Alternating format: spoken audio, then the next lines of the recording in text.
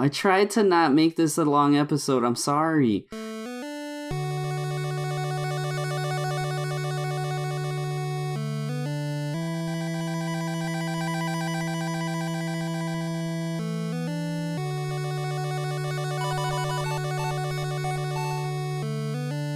I'm Matthew. I'm Marty. I'm Carlos. And we are the Heroes 3.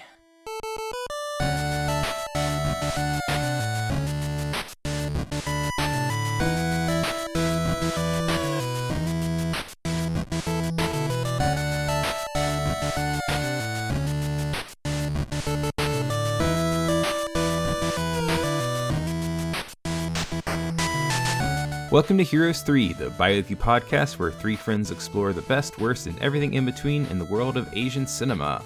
And welcome back from our little break for January 2019. Hey! Thank you for coming back to check out Street Fighter 2 movie from 1994. Hell yeah. This is the most Carlos episode we've ever done, so I'm going to let Carlos take it away. Oh, man. Okay, where do I start with this? This is, we're still in our broad realm of Asian cinema, so... It is Asian cinema, it is Japanese. So. We're watching anime. This movie came out in 1994, and Street Fighter is such a huge part of my life. You probably all know that by now. And I remember as a kid flipping through, I don't know, EGM or Die Hard Game Fan, these old magazines, and you know, in the middle of all this Street Fighter madness, there's like, oh, coming soon, there's a Street Fighter animated movie coming out, and I was like, what? What is this?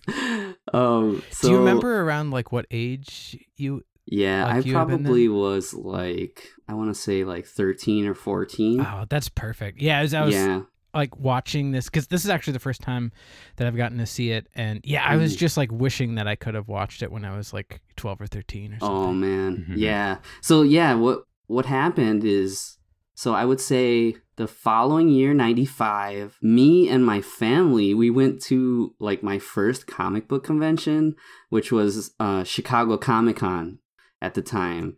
Oh, very cool. And I had never been to anything like this, and I was just really in the like I was big into like Marvel and Image at the time, all of these kind of like following artists. Like Jim Lee was like, you know, one of my favorite artists at the time. And totally. Walking through Chicago Comic-Con and knowing that Jim Lee was there, and knowing that all these like things that I like are in one building at the same time, like it was really crazy. So they had like a vendors area, and in this vendors area I started to see, oh wow, there's people like that are selling movies and stuff, and a lot of stuff I'd never seen before. I wasn't super into anime at the time. There was like maybe one show that I was really into. Never knew about like fan sub tapes or, you know, importing and stuff like this.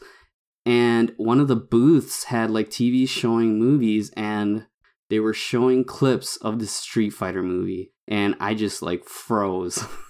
Wow. and I told my mom, I'm like, oh, that's the movie I was telling you about, like that's, you know, this and that, and you know, and she's like, okay, so they bought it for me, and oh dude, yeah, so it was that like a was tape. like, yeah, the first fan sub tape I ever got was Street Fighter 2, the animated movie. How similar was that fan sub to the subtitle that they were that good. we were watching this week? Was it Yeah, like similar? They were good quality subtitles, and I mean, in my mind, the video quality was good. But it was also funny too, because it was like, I'm kind of young, and my parents are like, oh, maybe we should screen this for you. Oh, no. You know, like, and my mom wasn't super strict, but Gotcha. I had this great. And was this awkward- like the uncut? Yeah. Like, oh my gosh. Yeah. We'll get there. So I had this awkward kind of some moments of the movie where I'm like, oh, okay, and my mom's like, I don't know about this, but they let me keep the tape, and I mean, oh, that's. I mean, it could be. It's unlike the spectrum between like tasteful and whatever the other end is. It's almost tasteful. It's. I can, I can get into that a little bit too. So what I would say this kind of falls into is seinen anime. So it's like, I guess it's a very big genre within anime, but it's basically catering to men between 20 and 50. So we're like shown, well, I would say like Dragon Ball is like, there's like more mature themes, and it's kind of like any anime you felt like, oh, I don't want my parents to catch me watching back in the day, like Ninja Scroll, or Akira and stuff like this that had like gore or boobs or you know, like demons and you know, all of that stuff. I'd say that qualifies as seinen, and Street Fighter falls right in the middle of that. Even though it's not super gory, I think just kind of the overall tone is kind of a serious tone. And, you know, there's like mature looking characters, and all the dudes are super huge, like Fist of the North Star kind of. And all the ladies look really sexy, and they kind of exploit that a bit. All two of them. Yeah, right. Yeah, I mean, actually, the depiction of the characters and even the sort of like the rhythm and pace of the movie does remind me of something like Ninja Scroll. And it takes me back to watching that when I was younger, you know, kind of afraid like what was going to come on screen next. So I don't know. It was kind of not what I would have expected for like an adaptation of this really popular kind of more all ages arcade game, or at least that's how it happened in America. I mean, do you think the game itself, was that seen as more of a mature game in Japan when it came out, would you say? I wouldn't say so. It was such a huge hit at the time that it just, everybody was into Street Fighter. I mean, the Super Nintendo controller itself has 6 buttons because Street Fighter 2 was coming out on the Super Nintendo. So it's like this thing where like, everybody and their mom was playing Street Fighter. And I mean, I experienced that boom when I was a kid in the 90s in the arcades. So in Japan, I could just imagine it being even bigger. So I agree with you. I kind of like, when I first saw it, I was like, oh, this is so cool. But also it's like, oh, like this is like kind of darker than what I expected. But I also like Street Fighter, like me being a super fan of Street Fighter, I kind of know about the characters and how they interact.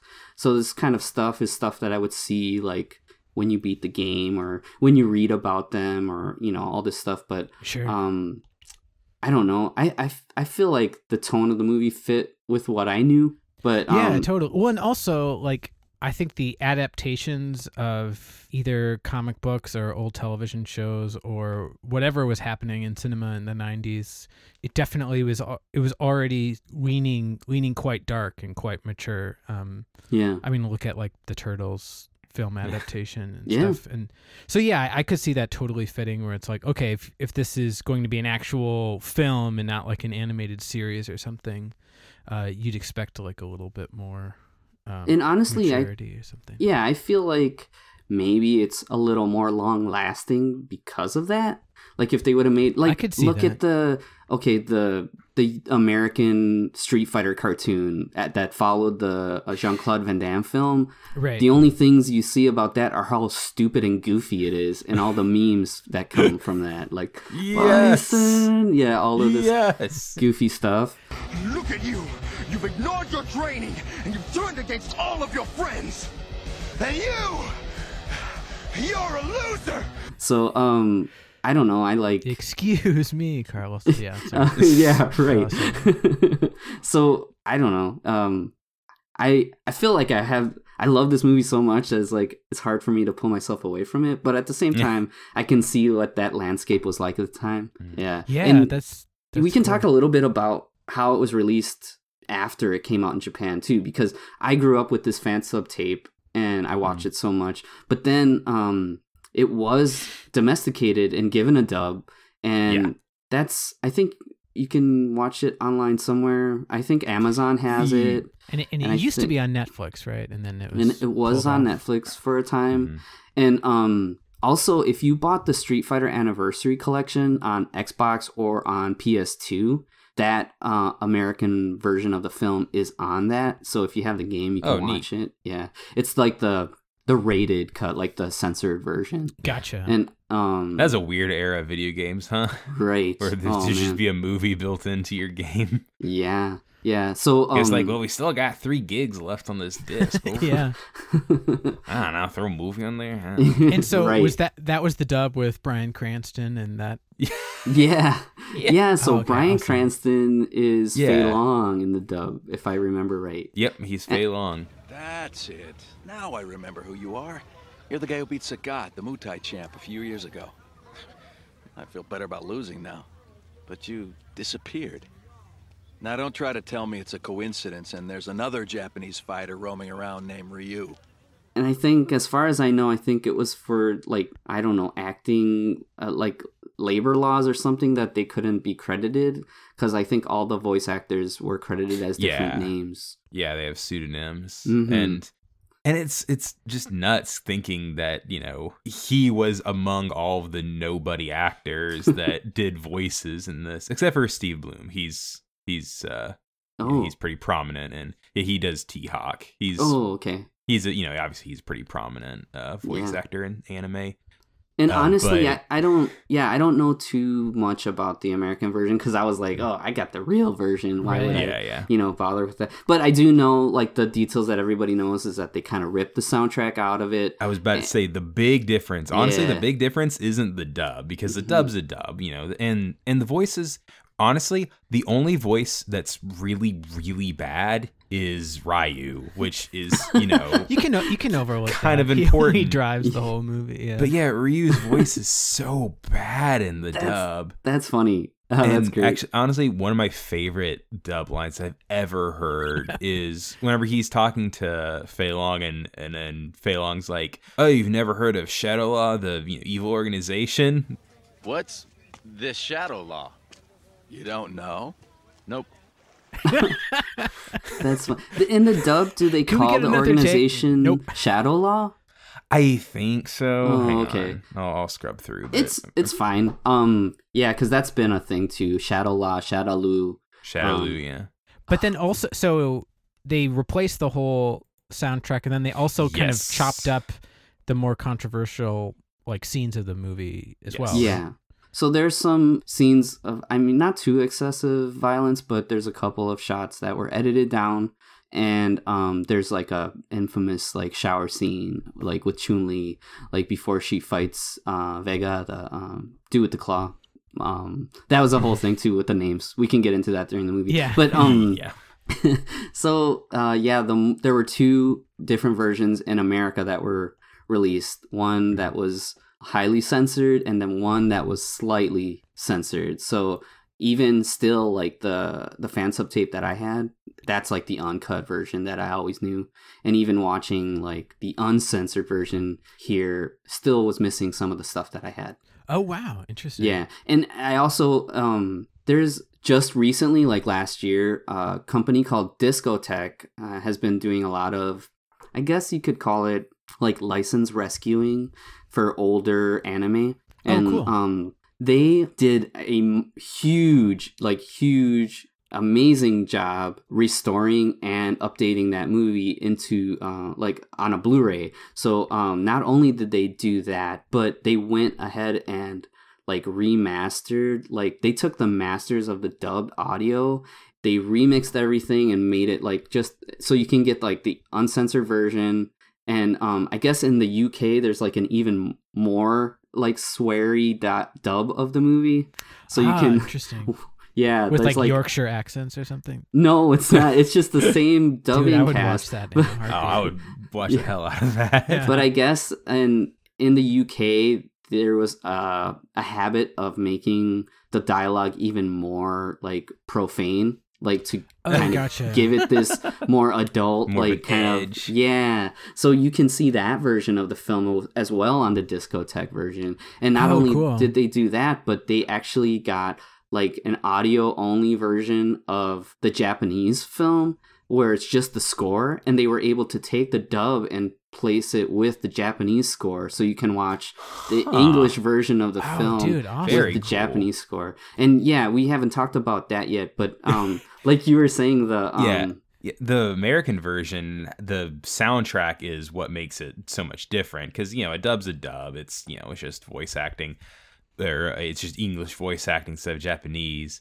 But the Isn't there like music. Korn and Alice in Chains? and Yeah, stuff? it's the most 90s, mid 90s Yeah. lineup you can imagine. It's got Korn, Alice in Chains, KMFDM, Mhm. and Smoking Suckers with Logic, Oh, well, all right. Oh man. among others. Yeah. So it's, part of it's kind of amazing in like a time capsule kind of way. Yeah. But a lot of the other just music, just incidental music is different too. Yeah, Like I think the that it was music in the rescored. final fight with Bison is completely different, and it kind of changes the context of the fight whenever you listen to the American one. Wow. Right. So, yeah, me again knowing the original version of the movie. Mhm. This was before I was like super into the music that I'm into now, but I mean, it is a huge part of the foundation of what I like, I guess, because Sure. I believe sure. it. yeah, the Japanese score for the film is taken care of by Tetsuya Komuro and Yuji Toriyama, who are like two really like Tetsuya Komuro was like a really popular musician in the 90s, and he was part of a band called TM Network, and they did a lot of he did a lot of scores for stuff, but they did a lot of like dance like pop hits in the 90s. And Yuji Toriyama is like a super well-known jazz fusion guitarist, and he's done a couple of things working with Capcom. So there's like 2 arranged albums that he did, one for Street Fighter 2 and one for Rockman X, Mega Man X. Nice.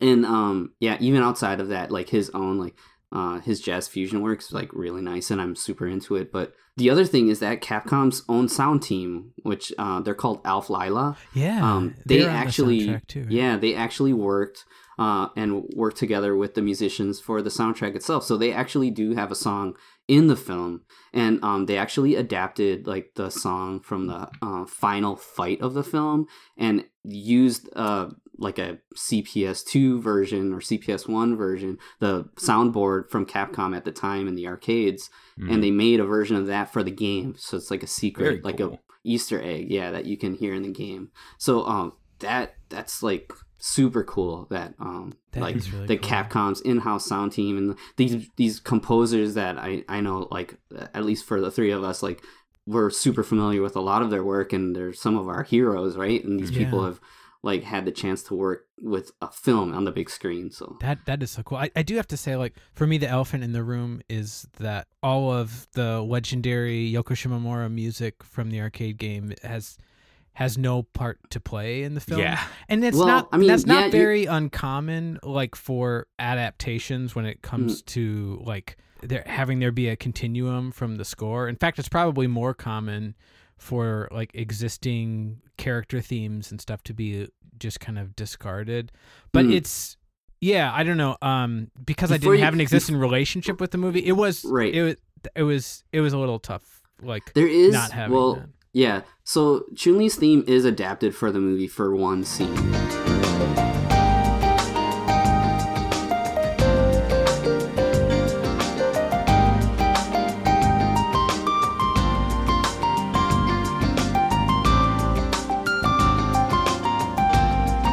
I did And- hear that, yeah. Yeah, I- so I- that's the appreciate only that. thing that exists, and Yuji Toriyama arranged that.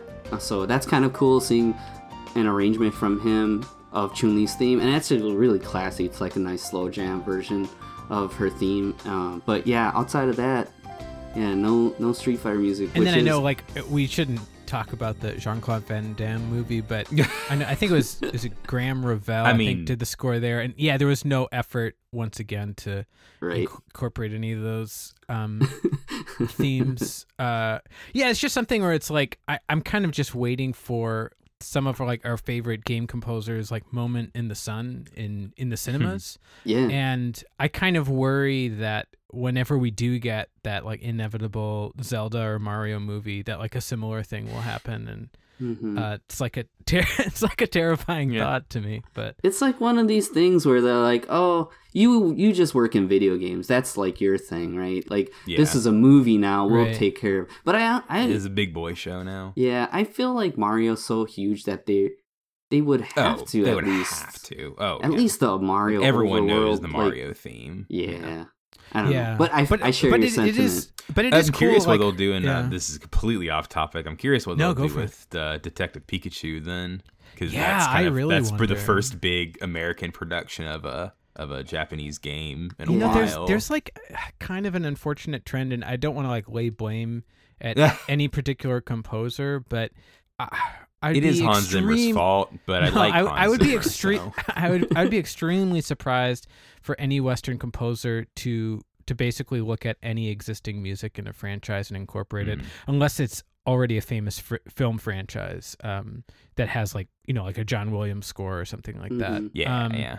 And it's I should pull it up. There's a really cool interview with Danny Elfman when he scored the Justice League movie, which we don't have to get into that, but he went on this really kind of like nice run where he was saying like essentially he saw like no other reason for a composer not to kind of like honor established music other than ego. I think there's plenty more that's involved there, but one of the interesting things about Justice League is he did actually try to incorporate his Batman theme and John's Superman theme, and not everyone was on board with how it all played out in the end, but it is something I wish you could see more, because I don't know, I think at least for the three of us, those character themes for these Street Fighter characters, they're just as important as like the look and costume of the character, the special move set, their backstory. Right. So yeah, anyways, it's interesting. But I do really love the score, especially when it's like, just I guess the sensibility of it. Like towards the end, there's this really cool like Iwi solo that thank you. Was like not expecting. That's my favorite track.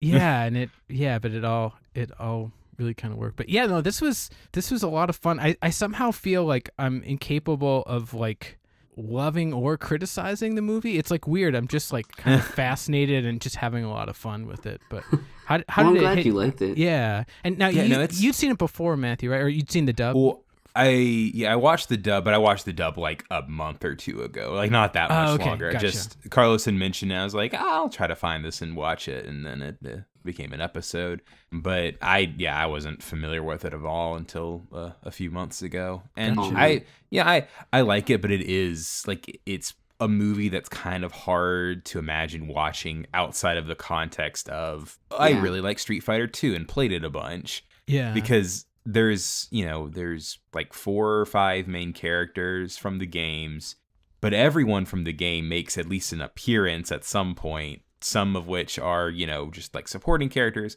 some of which are literally just, hey, let's cut to this party where they're having a fight. Oh, hey, it's Zangief and Blanca, yay. And then they're gone. Yeah, I feel like it's the very best version of like the movie script you come up with your friends on the playground, like yes. And so that's one of the reasons where like, I wish I would have like seen this when I was in middle school or something. Because I think it is really successful, like from that perspective. Because honestly, it's like when you think of what you have to work with the game characters, it's like, okay, these guys are all fighters and they're scattered all across the planet. And there's a general there's a sense that it's like, okay, these handful are seen, at least in the lore of the game, are more villains, and of course that like Ryu and Ken have this past and they are trained in the same style and everything. So I think it's not an easy task, like stitching that together into a narrative that makes sense. And I think for the most part, I really kind of like what they did with the movie.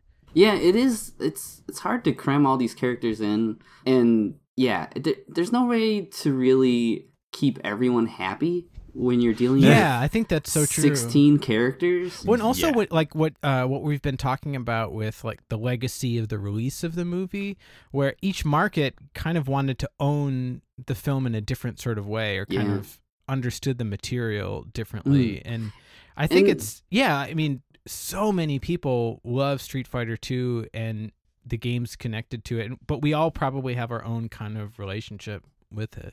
Yeah, that's really cool too. But when I was doing homework for the episode, I didn't think I would learn anything really much more than I already knew, because I knew so much. I felt like I knew so much. But what I did get a sense of was that each market really wanted this to be a successful thing. So like, sure, like what you're saying with the American version, and like with all these familiar bands being part of the soundtrack, and with the Japanese side of it, not only did they get like, you know, some of the best musicians in popular culture at the time, but they also, what I read was they consulted with some real fighters to actually realize how the fighting should look on the film. Yeah, I was reading a little about that. Yeah, so there's a karate master, and his name is Kazuhoshi Ishii, and he's actually the guy that founded K1. So I don't know if you guys have ever heard of the K1 Fighting League, but it's like this, yeah, kind of basically like, to me, like the origin of mixed martial arts in Japan. So he's like this, I don't know, like this grand master of you know, the fighting world out of Japan. And not only did they contact him, but they contacted another guy that was a very popular kickboxer at the time, and his name is Andy Hug. So they put in a lot of effort to just help realize like what these characters were like from the game and put them into this movie. And actually Gisaburo Sugi, the director himself, who's like known to be very selective in his work, he said that one of the reasons that he chose it was he wanted to bring to life these characters that existed in the game. So it's like, God, that's so cool. And I mean, it really shows, I think the combat is maybe, is maybe the most kind of like sensational thing about the movie, at least for me. And my and first watch. I think that the camera eye, like in the fights, and actually like just the direction, like really rewards the viewer, like when it comes to like the fighting, like the one-on-one fighting, or and I think it strikes a nice balance of you know, a handful of more two-dimensional kind of frames that maybe nod to the arcade game, but it's not obsessed with trying to kind of like video gameize like those fights. I think I think it was great. And it does look like there must have been some kind of rotoscoping reference, something in the fight. So I don't know whether Ishii and Andy Hug were like actually choreographing sequences and taping them or something like that. But so I'm glad that you mentioned that, because actually, and this is again to promote this Discotek release, because like if you're interested in this movie and you don't have that, you need to buy it, because there's an extra feature in there that the artists actually used like reference, like what you're saying. They were discussing the fighting with the martial artists, and they actually did some drawings in reference, like, oh, how would this end up looking? So they actually took those frames of drawings and made basically like GIFs of anime, like their sketches. Like, so there's 3. There's one of Ryu, one of Ken, and one of Guile. And those aren't scenes from the film. Those are just drawings that the studio did, and it's them like kind of doing martial arts moves, and that's really cool to see. And cool. that's something I've never seen until that release. Oh, nice. Yeah, man. So I guess a lot to unpack. Yeah. Luckily, the plot of the movie is pretty straightforward, so it's not gonna. Totally. And I think, like the characters themselves, we should totally hop around the planet of this of the movie. this movie. Yeah, for sure. So, I think we should look at it, but first, let's take a look at the back of the VHS. The world warrior named Ryu searches the land, finding new strength in himself, meeting many martial artists, friends, and foes. During a fateful encounter with the Muay Thai champ Sagat, he catches the eye of the terrorist dictator M. Bison, who is looking to create an army of super soldiers capable of throwing the world into chaos. In America, Ryu's longtime friend and rival, Ken Masters, lives the life of a lover and a fighter, but his history with Ryu haunts him. Many new challengers have dared to attack him, but he's crushed them all. Meanwhile, a united effort led by Air Force Major Guile and Interpol agent Chun-Li makes moves to stop M. Bison's evil organization, Shadow Lu. Will M. Bison succeed in his psychotic goals of world domination? Will Guile and Chun-Li get their revenge? Will Ryu find out what lies beyond his fist? Based on the smash hit arcade game, witness all your favorite fighters as you've never seen them before in Street Fighter II, the animated film.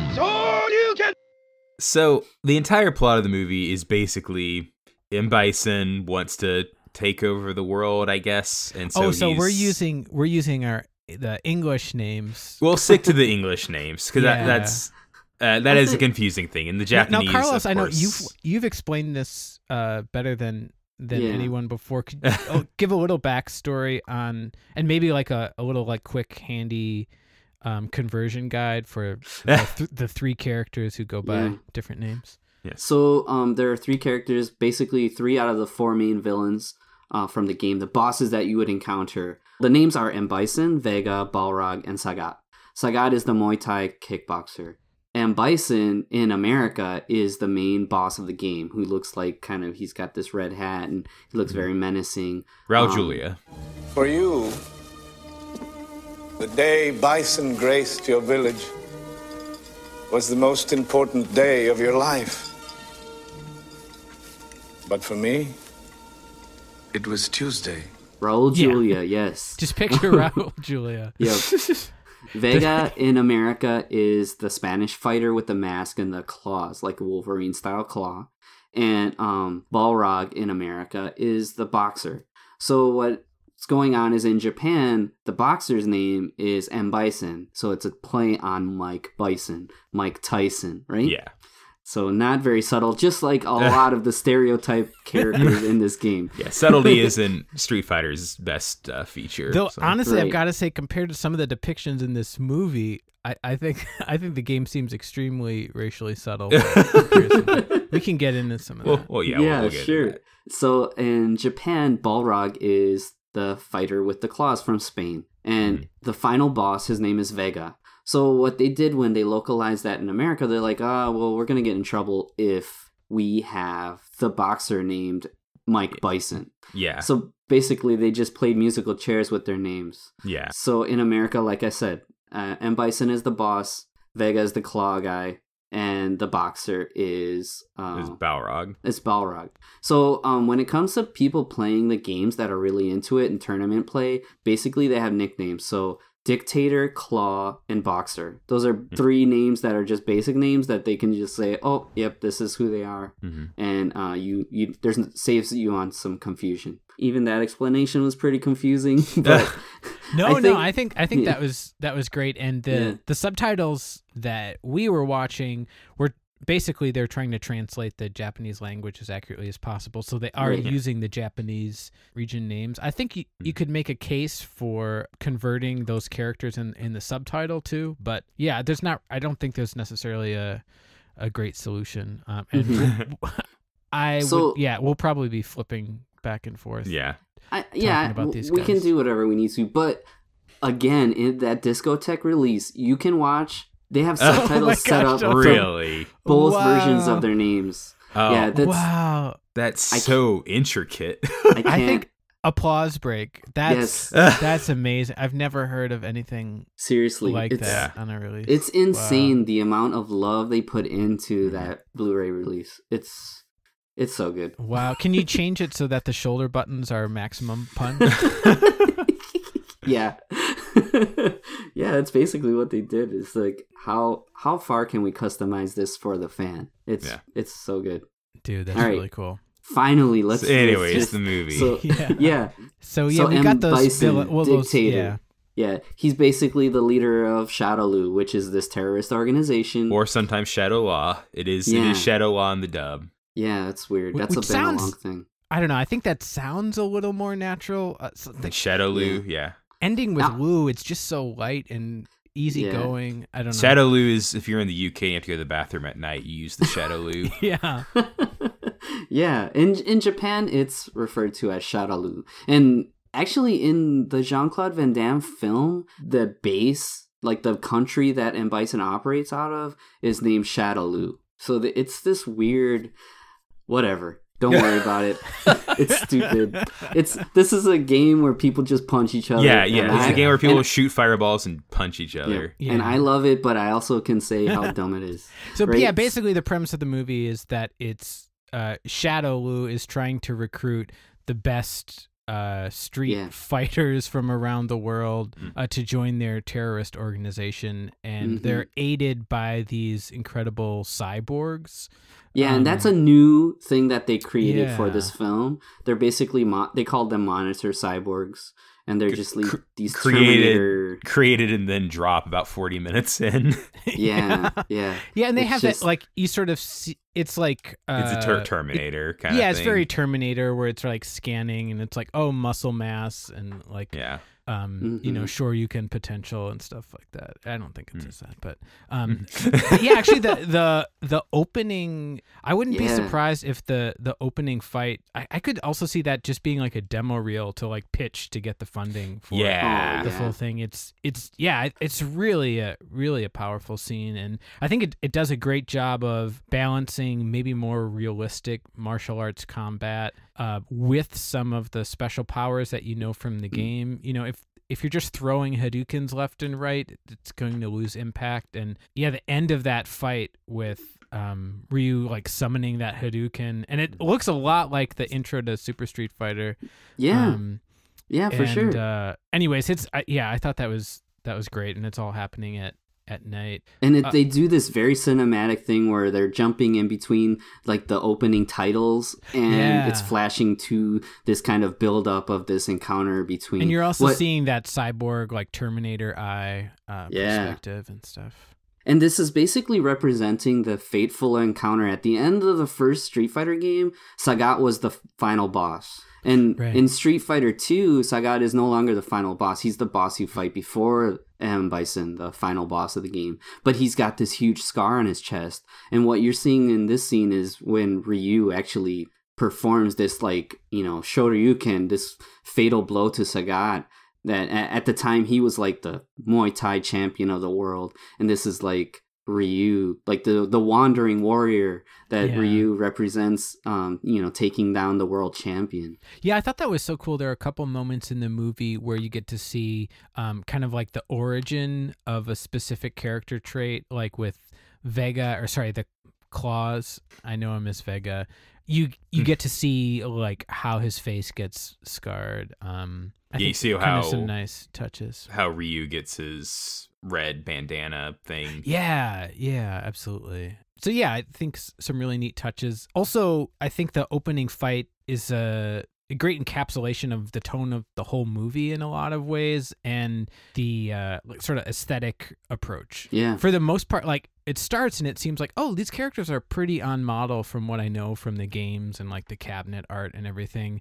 But very quickly we see that it's like, oh, but they have, you know, 4 times as much like muscle mass and pretty much and I think that's in keeping with that like subgenre of anime like you were talking about, Carlos. That's it's like geared towards, I don't know, like seedy dudes or whatever, where it's like, well, that's the thing. I think it's one of those, officially it's geared towards guys in their 20s and 30s, but it's really aimed towards people like middle high school guys. Yeah. But it's like you can't officially be aiming it towards them because there's lots of violence and boobs and stuff, but that's actually who you're aiming for. There's a lot of other stuff like that too. So so like the dudes are all, you know, super like beefcakey and like giant, and then the ladies, I think in this movie it's less about like maybe how they're drawn and just like how often there are these like risque and kind of like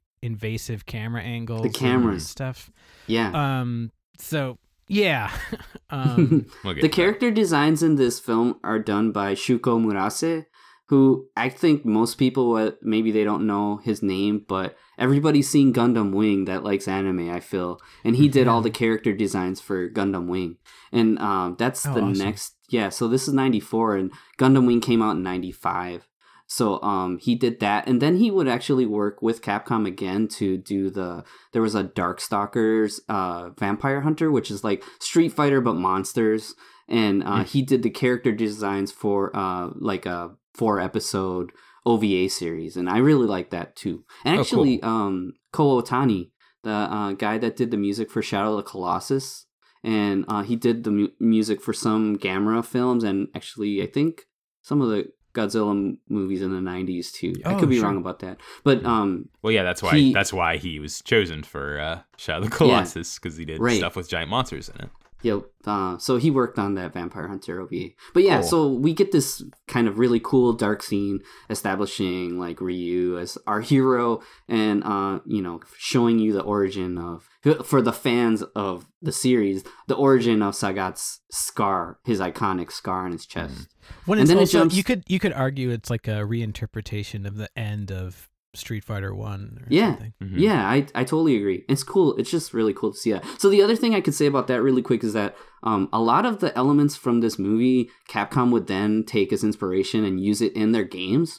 And in Street Fighter Alpha 2, there's actually a stage that you can play. It's a secret stage that you can only pick a certain way. And it's this environment, this grassy, stormy setting. Oh, that's so cool. Yeah, it's like one of my favorite stages in that game. And it's like according to the game, like it's a secret boss fight with Ryu against Sagat. I've got a Yeah. weird question for you guys. Do you think if the movie had been made just slightly earlier and was an adaptation of the original Street Fighter 2 and not Super, would you... I know, like, that'd be blasphemy for Carlos because we'd have no Fei Long, but like, I don't know. Part of me wonders if it would maybe be a little more of like a focused affair. I see what you're saying because that's a lot of the criticisms I have of the movie is that there's a lot of scenes that are cool, but they're just kind of thrown in there because it's like, oh, we have these 16, I guess 17 if you count Akuma, these 16 characters that we gotta fit in somewhere. And most of the super characters don't have a very large role to play. Yeah. They're mostly kind of like one and done kind of thing. So yeah, I'm just kind of curious what you guys I feel would you. think. Yeah, I agree. I think it's like I said before, anytime you have a big cast of characters, even if it wasn't Super Street Fighter, which really only added 4 more characters, and then Right. like Akuma, who was the secret boss of Super Turbo, you'd still have to juggle 12 characters and make them interesting. So I feel like they kind of pulled all the most interesting parts from what people know of the Street Fighter story, like Yeah. Ryu and Ken's rivalry and their like bromance, and Guile's like looking for revenge, and Chun-Li's looking for her own revenge, and they're kind of on different sides of the same coin. And I don't know, like most Street Fighter characters are like, oh, this guy is the pretty assassin, and this Yeah. guy is the monster. Dalsum is like whatever Dalsum is. right. So I do agree with you, but I don't know. I feel like it would But no, be it is kind of cool, the same and it's result. also like a great like I don't know. It's like preserving this moment in time. It just reminds you of like how much enthusiasm there was for this game. Yeah. In the mid '90s. And I think the movie overall does a really good job of like portraying the geography pretty clearly. Because it is difficult, kind of moving everyone around, and they've mostly kind of retained the countries of origin of all these characters, and they find kind of natural ways to combine characters that are from the same country or similar countries or whatever. So we have this great kind of like buddy thing with like E Honda and Ryu. That was E Honda's kind of played for laughs, which I don't totally mind. Yeah, because E Honda is a sumo. That's it. That's all we really know about. Yeah, right. And it's fine. Sumo, whatever. he can slap really fast. That's it. Yeah. So we do get to see Cammy in a little scene after this intro. And Cammy, there's this weird thing with fighting games too, where it seems like there's these kind of trends in their new characters. So I would say Cammy's like, the brainwashed, blonde-haired Westerner, right? Right. So she's like this assassin, but she like can't remember her past or whatever. So in Tekken, you got Nina Williams, who's kind of this blonde assassin. She doesn't have this memory loss. But Sarah Bryant in Virtua Fighter, again, blonde-haired assassin. I don't understand. Maybe they have these kind of fighting game developer retreats where they all get together and or talk. just like a mistrust of blonde hair or something. Yeah, that's true. Right. But it's a trend because like later on in fighting games, you'll see, all these games added new characters and they all kind of seem similar. Like Bob in Tekken and Rufus in Street Fighter 4, like this fat kind of goofy guy, or like, honestly, and this is bad to say, but we're adding a black character to our games. So like Raven totally. And like Zasalamel and Tekken and Soul Calibur. But I don't know, it's just weird. But yeah, Cammy fills that role in this film, and that's like, she gets a really well animated sequence, but that's really all you see of her. Yeah, you see her for like 5 seconds, but it's a really cool 5 seconds because she has that awesome coat that she like throws off, and like she doesn't kill the guy by like, you know, something boring like shooting him or whatever. She like does a handstand on his neck and breaks his neck. It's weird. It's great. It's a really like really well staged sequence. I mean, there are kind of those like pervy cameras and stuff like we're talking about, but it's kind of hard to really shoot Cammy in a non-pervy way though with that. I mean, and I never understood that with the character. It's sort of like, if you're fighting, it's like the more clothes is always going to be better. I mean, you know, you don't want like a parka or whatever, but hey, it would be padding. Yeah, but I don't know. I mean, here we are again in this kind of seinen, you know, space of anime, so it's gonna happen. Yeah, following that, we get to see Chun-Li for the first time, and her motivation to team up with Guile, because they need to team up and take down Shadowloo. And Guile kind of has this, you know, I'm the tough American guy. I'm going to take care of it myself.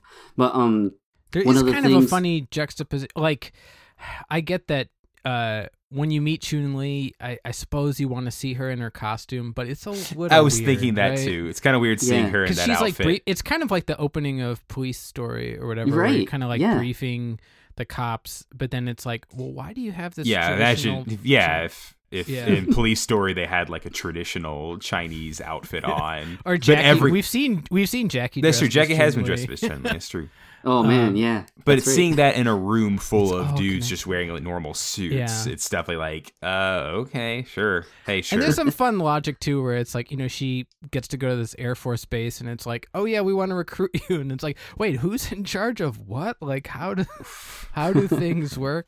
But it's neat, and Guile's interesting in this movie.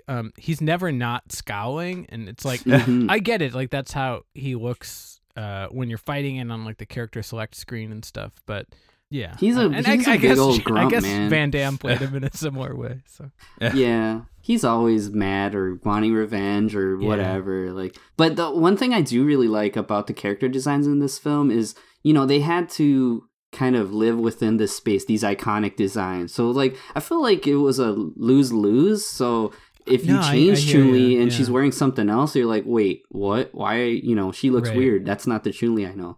But there's this little makeup touch that she has, these like little red winglets by her eyes. Yeah. And it's such a little subtle touch, but I think it's really cool. Like, to go with her blue and yellow outfit. And like, I'm like, wow. It's just like this tiny little design choice, but I really like it. Yeah, no, I think it's nice. And you're right. It's this is a project where the writer's hands are really quite tied.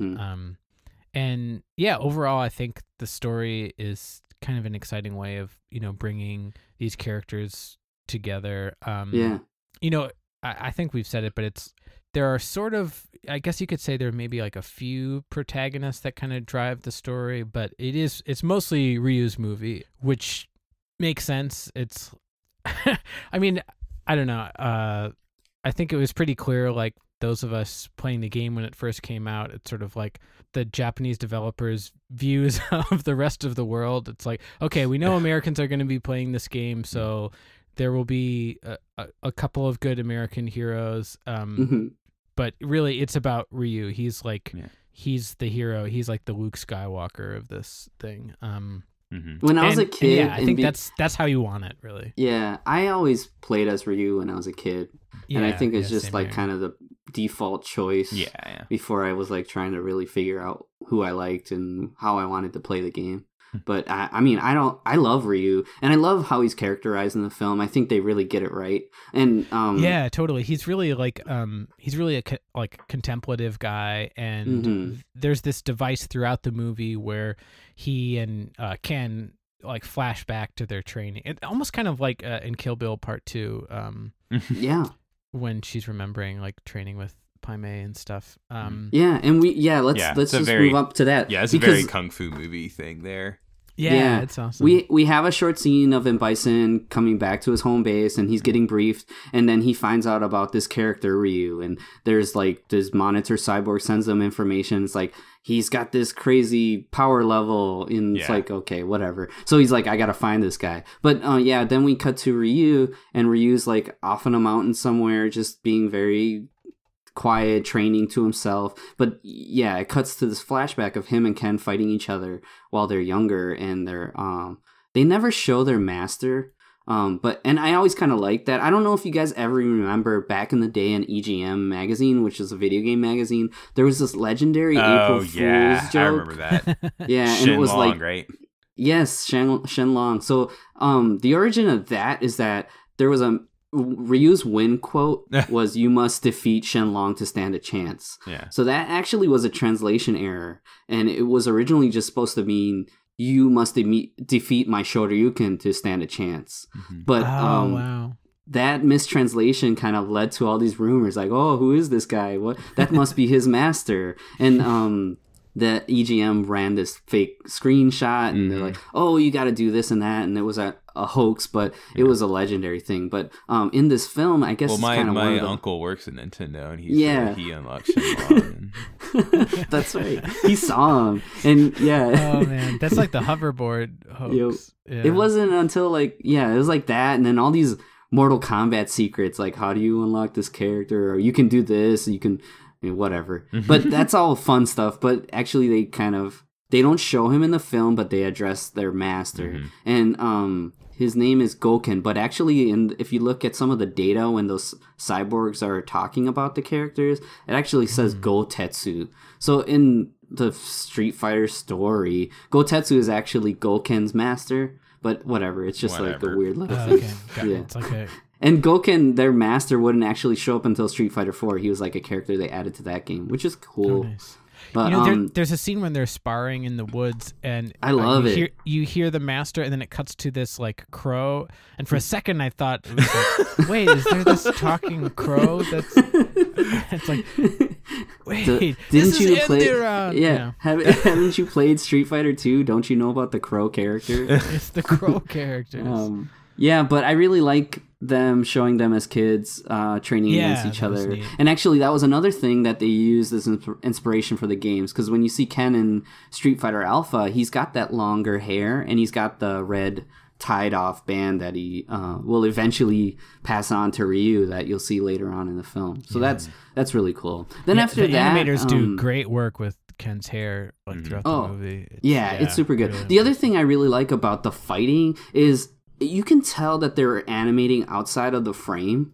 So it gives you a really good sense of movement without showing you everything, which actually is contrary to, I think, what we like about Hong Kong cinema, where it's these wide shots of them showing you everything. But I think in your mind's eye, seeing these drawings and seeing them animated so well, and seeing that where it's like, we're showing you not everything, but you get it. It's funny. Really like effective. Sometimes you have to kind of work in like the contrary direction. Like when you change mediums, like say in like music production, if you're recording like a performance with real musicians, you generally want everyone playing as together in terms of like timing and rhythm as possible.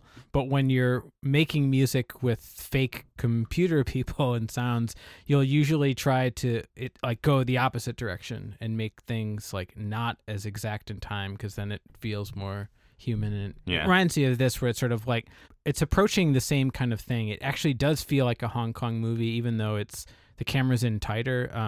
But yeah, there's something about it that feels more real, and it feels like there's actually like a camera operator there with these guys. And a lot of things that work in animation don't work in real life, and vice versa. Right. That's kind of the issue with a lot of the guy in the 70s did heavy metal in the Lord of the Rings movies. Bakshi, yeah.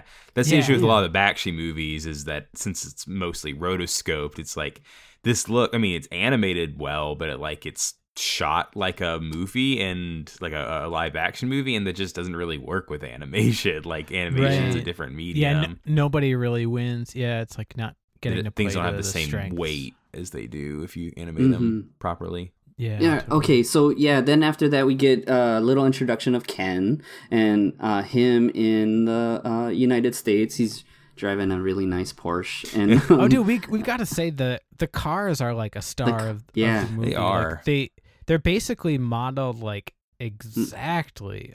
Yeah, you see the Porsche, and there's, Guile like, a has Ford this really Mustang. nice Mustang. Yeah, it's really Yeah. good. And I would say just like M. Bison, the villain, his ship. Oh yeah, It's called the that's VTOL. great. Yeah, that's really cool. And they would actually end up using that in the Street Fighter Alpha games. You'll see it in the Awesome. background or in characters' endings. Those all look really cool. And Ken meets up with his girlfriend Eliza, who, if you ever beat Street Fighter 2, that's Ken's ending, is them getting married. So you're like, Yeah. oh, that's Eliza. Actually, Street Fighter trivia. Did you guys know that Guile's wife is Eliza's sister? Oh, dude. So Guile and Ken are some like Peach Daisy kind of stuff. they're brother-in-laws. That's whatever. That's Hey, Street Fighter stuff. sure. That's most of this. That's most of this movies. Hey, sure. Yeah. Yep. Then we get to see a scene. It's kind of a cool scene, actually, a very Heroes 3 scene where we have a Hong Kong movie set, and the director's looking for his star, and his star ran off. That was super cool. And of course, like if you don't know, Fei Long is who Carlos always plays as.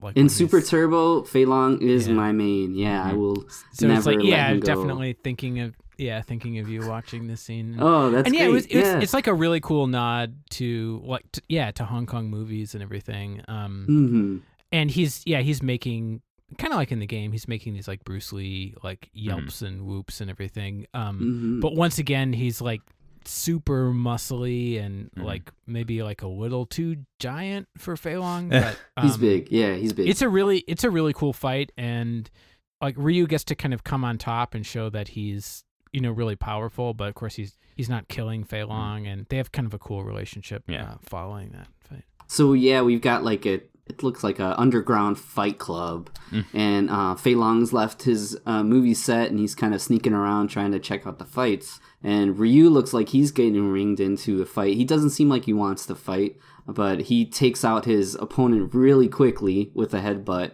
And he has the guy that gets hit in the head. His pose when he's on the ground and like twitching, that looks crazy. Fist of the North Star. Yeah, like I feel like I've seen that exact same pose in Fist of the North Star stuff. Yeah, I totally see that. And Bruce also inspired by Bruce Lee with Ken. Right.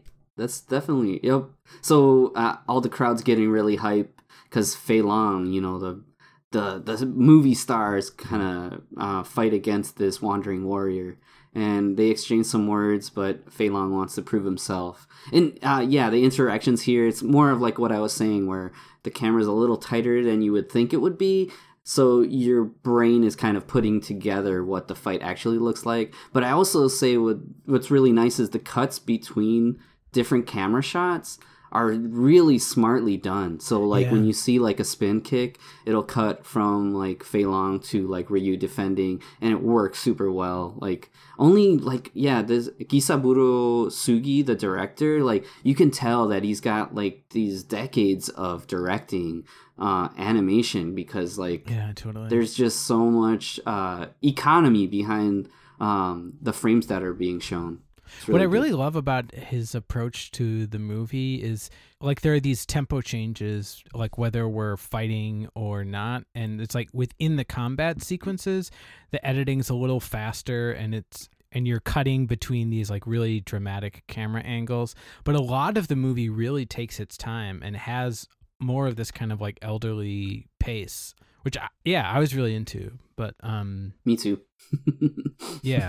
I could also see like that maybe leading to some of the trimming in the American market or whatever. Yeah, there was actually a lot of cuts between versions that were just kind of these slower paced shots were cut down for time. So I think just like Ryu walking or stuff like that. I think in this scene, I think that headbutt gets edited a little bit because I think one of the dudes teeth fly out or something. So there's a cut of that, and there's actually, like I said, that Discotheque has a whole feature on the different versions of the films and what was cut and what they found in putting together that Blu-ray.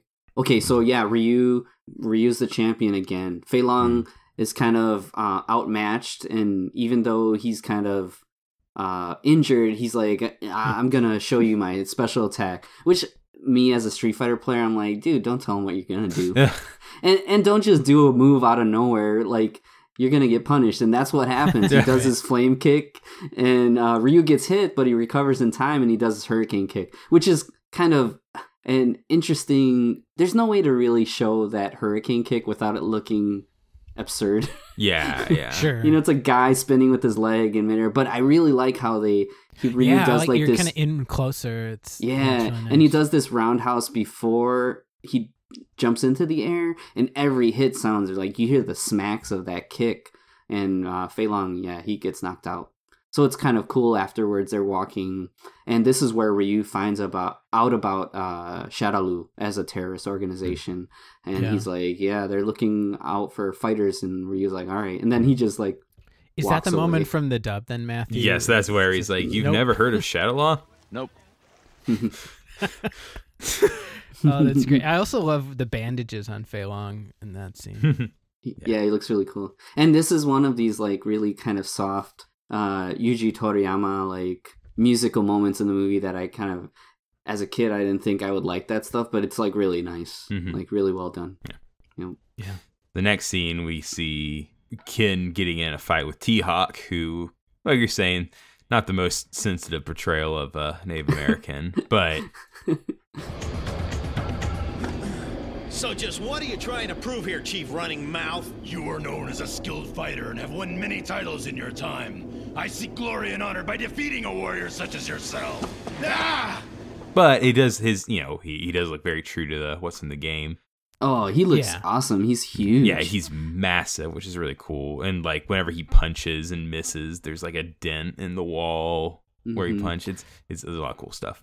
And I love it's how all at night, and so anyways, there's like really cool lighting that's kind of this whole scene. This dark palette for the animation looks really nice. But I love how chiseled like these bigger guys look like T-Hawk and Guile even. Actually, I think Guile's face kind of reminds me of Dolph Lundgren at some point. Oh yeah, I could see that. Yeah. And M. Bison, all these dudes have really huge jaws and really like lots of wrinkles. It just looks really good. Yeah. So you kind of get this small encounter between the two, and then Ken's wearing like a weird like shorts and socks.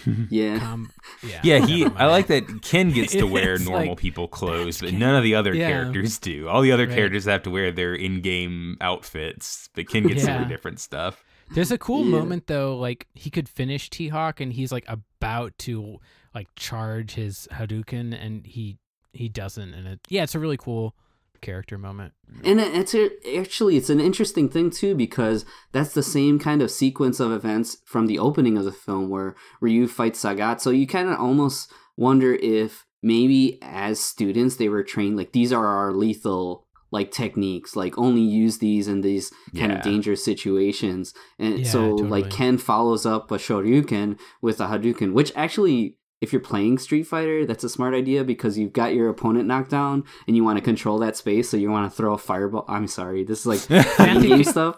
Can but you put actually, in the music from the PSAs, like the more you know? Yeah, it's a kind of a smart idea, like when you're dealing with just controlling space in a fighting game. But you also kind of get Ken's side of this whole bromance between Ryu and Ken, and that's like a big theme of the film. So like Ken's got this, it's like they have this unfinished rivalry. They know like they grew up together, and Ryu doesn't really have that kind of aggressive rivalry, but Ken does, and he's like, oh, Ryu, like, where are you? Like, they know they eventually will have to fight each other. Yeah, totally. There's a cool transition between this scene and the next where Ken's driving off in his Porsche, and then we transition to a different car that's driving somewhere in India. And I really love this scene. Yeah, I really, anyway, I like what happens in India, and I also like was uncomfortable with kind of how things look and Yeah. are depicted there too. But it's cool. That's true. And there is straight up Gandhi at one point, which is kind of weird. Yeah, sort of like 1990. 1990s Gandhi, you know. Yeah, I guess there's just this thing where it does. I mean, all of us are familiar with how Indian people actually look.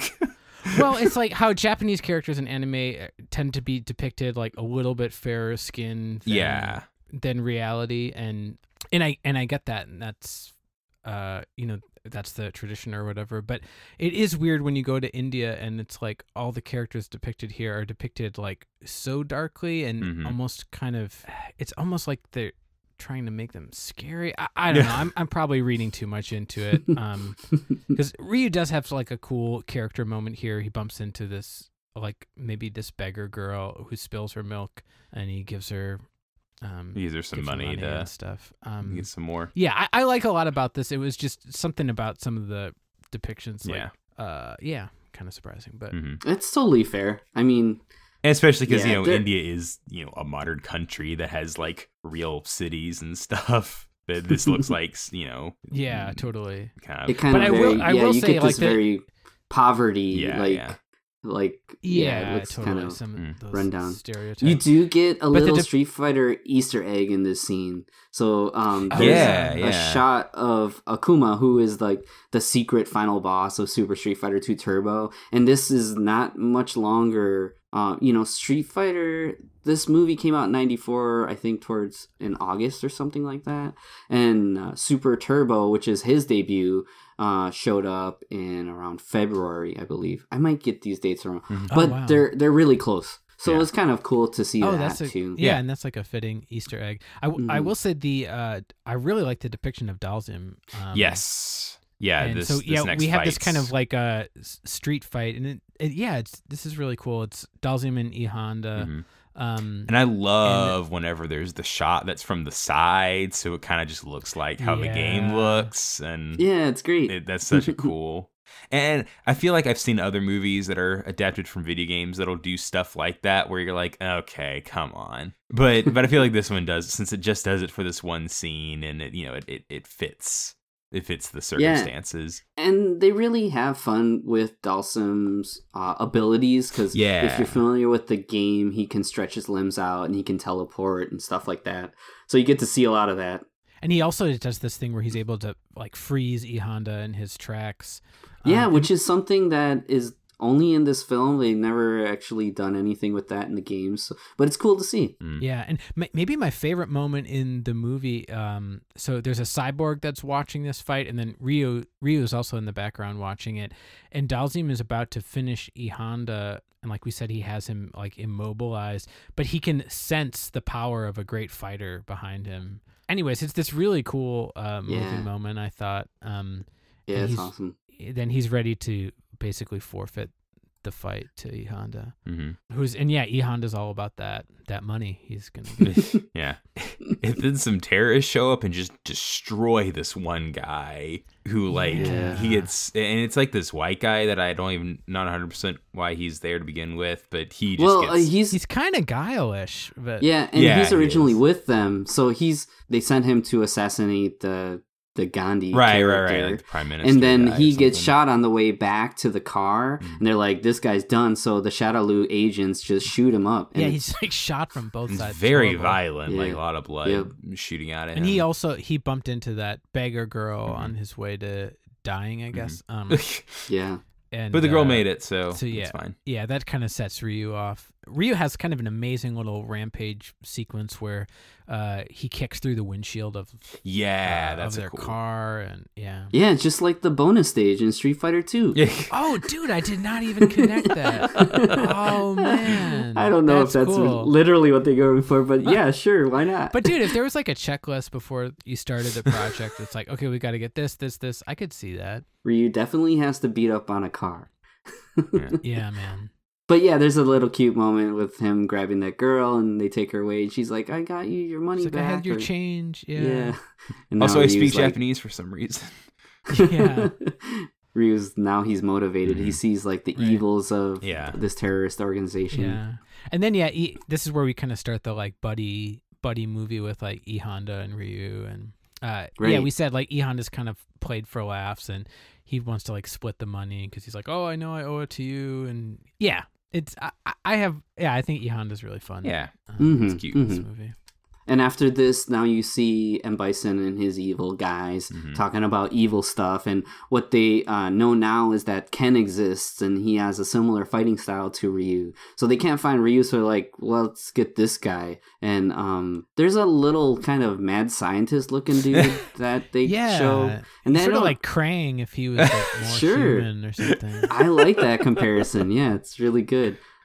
He's got this kind of cool character design. They've never actually had him like straight up in the games, but he's been since after the movie. He shows up in some endings in Street Fighter Alpha, and actually in Street Fighter 3 there's like a background stage that has him like kind of working on a computer, so it's kind of cool, but I don't even know what his name is. Yeah. But basically, now they're like, all right, let's go get Ken. There's a short scene here where they use like CG. It's like a monitor cyborg. Very 90s anime CG. Like you only see it sometimes, but yeah, and it's grainy, so that kind of helps. Yeah, I think the kind of grain overlays help. But they're basically like trying to spy on the interrogation. And this basically set up the encounters towards later in the film. So M. Bison's like, all right, I'm gonna go get Ken, and Vega, Claw, you're gonna go deal with Chun-Li. And Sagat's like, oh, what about me? And he's like, oh, you just sit behind, which is really a shame because Sagat is like such a cool character, but they just kind of discard him after that first encounter. That's true. Yep. And after Chun-Li and Cammy, again, it's like they're in this like police interrogation room, and it's like maybe they need to be in their costume so you know who they are. Yeah, but it's still funny. It's like, why is Cammy Cammy should be in like like a prison something orange or other. Jumpsuit or something. Yeah. For me, loving like Street Fighter, I think Street Fighter as a game is like such a strong example of character design. Right. I mean, I get it, but you kind of want to honor that as much as possible. These characters are so cool and so individual from each other. Like, I'm like, what? And also, like, whatever. I'm not a good person to ask about this stuff. Yeah, that's why I think Chun-Li in the shower scene, I mean, she should have just been fully clothed. Yeah, really. Exactly. Would have avoided a lot of issues. Exactly. I love that. Oh, man, that's funny. Yeah. But also, that's a good point, because when her major fight scene in the movie... Yeah, she's not wearing her outfit. She's not wearing her outfit. So, I mean... we'll get there in a second. One way to... Yep. Chun-Li and Guile encounter each other again, and they kind of have a mutual understanding. She tells him that she knows he's out for revenge, but she understands that, and that Shadaloo killed her father, so she's basically got the same motivation as he does, and he's this is just another trying to great be a loner. Night scene. Just some like really beautiful lighting and camera angles, and this is where you get the Chun-Li theme, this kind of slow jazz fusion kind of arrangement of her theme. There's also this like she's playing this game of chicken. She stood in front of his Mustang. She's like, come and get me. And then he like pumps the gas for a second and stops like just in front of her. It was like Guile fighting her like with his car. Which, that could be a cool game. Like, is there a fighting game where like there are cars? There's a character that's a car. Listen to me. All right. Fighters Mega Mix for the Sega Saturn is like this kind of Sega mishmash of lots of different games. So Virtua Fighter, even Virtual Cop. That's right. Isn't there a Sonica Daytona Fighters. USA fighter? You can play as the car from Daytona USA in that game. Awesome. And it's just as amazing as you can imagine it. Wow. He has a throw where he grabs you and rubs his tire on your face. Oh my god. It's so good. Yeah. But nothing like that in Street Fighter, but not yet. Yeah, Street Fighter 6, we'll see. That's sure. All cars. Everyone's a car now. Street Fighter 6 is a kart racer. Now Guile and Chun-Li are on the hunt for these fighters because they know that Shadaloo is chasing after people. So we get a cameo from DJ, who's one of the newcomers from Super Street Fighter. And actually, he's the only character from the original 16, 17 characters in the game that was designed by Capcom USA. So James Goddard, who's a dude that I kind of knew from fighting games and stuff, but he actually designed DJ, and he's based on Billy Blanks, the Tai Bo. Oh my gosh! Oh yeah, I believe that. Yeah. Oh wait, no, I think I had heard that years ago. Mm-hmm. Yeah, forgot it. Yeah, and in the games he has on his pants it says Maximum, and it originally based on the design it said Mantis, but when you would jump over to the player 2 side, seeing it inverted wouldn't work. So they use Maximum because that word it works backwards, works both ways. Yeah, that's really cool. Oh, that's cool. Mm-hmm. So they encounter DJ here, and it's very short. He doesn't really get. Love the cyborg that's just wearing like a baseball cap and a little jacket that says Jesus on it. Jesus, isn't that great? That's such a Japanese thing. I blend in with America. Yeah. It's really funny. And Chun-Li kicks his head off, and there's this funny like shot of him walking around without his head. But there's this hilarious beat at the end of this scene when they all get together and they're like, all right, you got to get out of here. And they cut to a rooftop, and there's a fireman on the rooftop, and it's like this dramatic sting of the cyborg as a fireman. Yeah. It's really funny. It's so funny. But the other thing is when the cyborgs, when they look up Chun-Li's data, they have like a listing. It says master. And it says B. Lee, and her fighting gym is listed as Lee Kung Fu School. So it's like kind of this thing was like, gotcha. Oh, Bruce Lee, like hello, this kind of. She's from China, right? Yeah. I don't know. Right. I thought that was kind of funny. That's fun. But that's cool. Yeah, and we cut to M. Bison, and they're like, oh yeah, there also was. Never mind, I won't. They're using the cyborg to like leer at Chun-Li basically. Okay, yeah, they're like, hey, check her out. And then Vega's like, all right, I'm gonna go take care of this lady. It's really stupid. And now we get to see the an evil people party. It's the only way I can think to describe it. Because it's like this super fancy high party in like a high rise, and there's like a fight that's going to be like the entertainment for the night, I guess. Yeah, and there are these like Playboy bunnies that are waitresses and stuff. It's very Japanesey. But and Balrog's this is like there, a boxer. Yeah, Zangief. If you're a big Zangief fan, you might be a little disappointed with his screen time or his amount of screen time in the movie, but he has an amazing entrance here. Like he looks just awesome. I think I love Zangief. He's like everything to me. And like I think even though he's in this short amount, you can't really do anything with that guy because he's just a big lumbering oaf. But he looks awesome coming out. He's got this cloak on, and this is another thing that in the Street Fighter Alpha games when they introduce Zangief, his intro has that cloak and he tosses it off.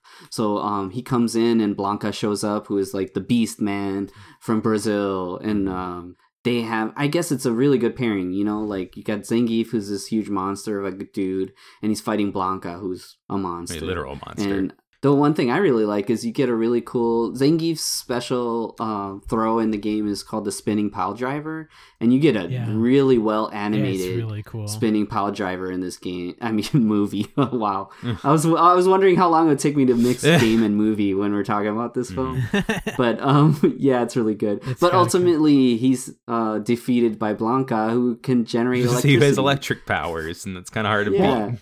I've got to say, one of my favorite moments of like honoring the game is when Blanca, he like positions himself against this back wall and then kicks off and he does his roll. And it looks great. I'm a giant Blanca fan. I can't like explain or understand why.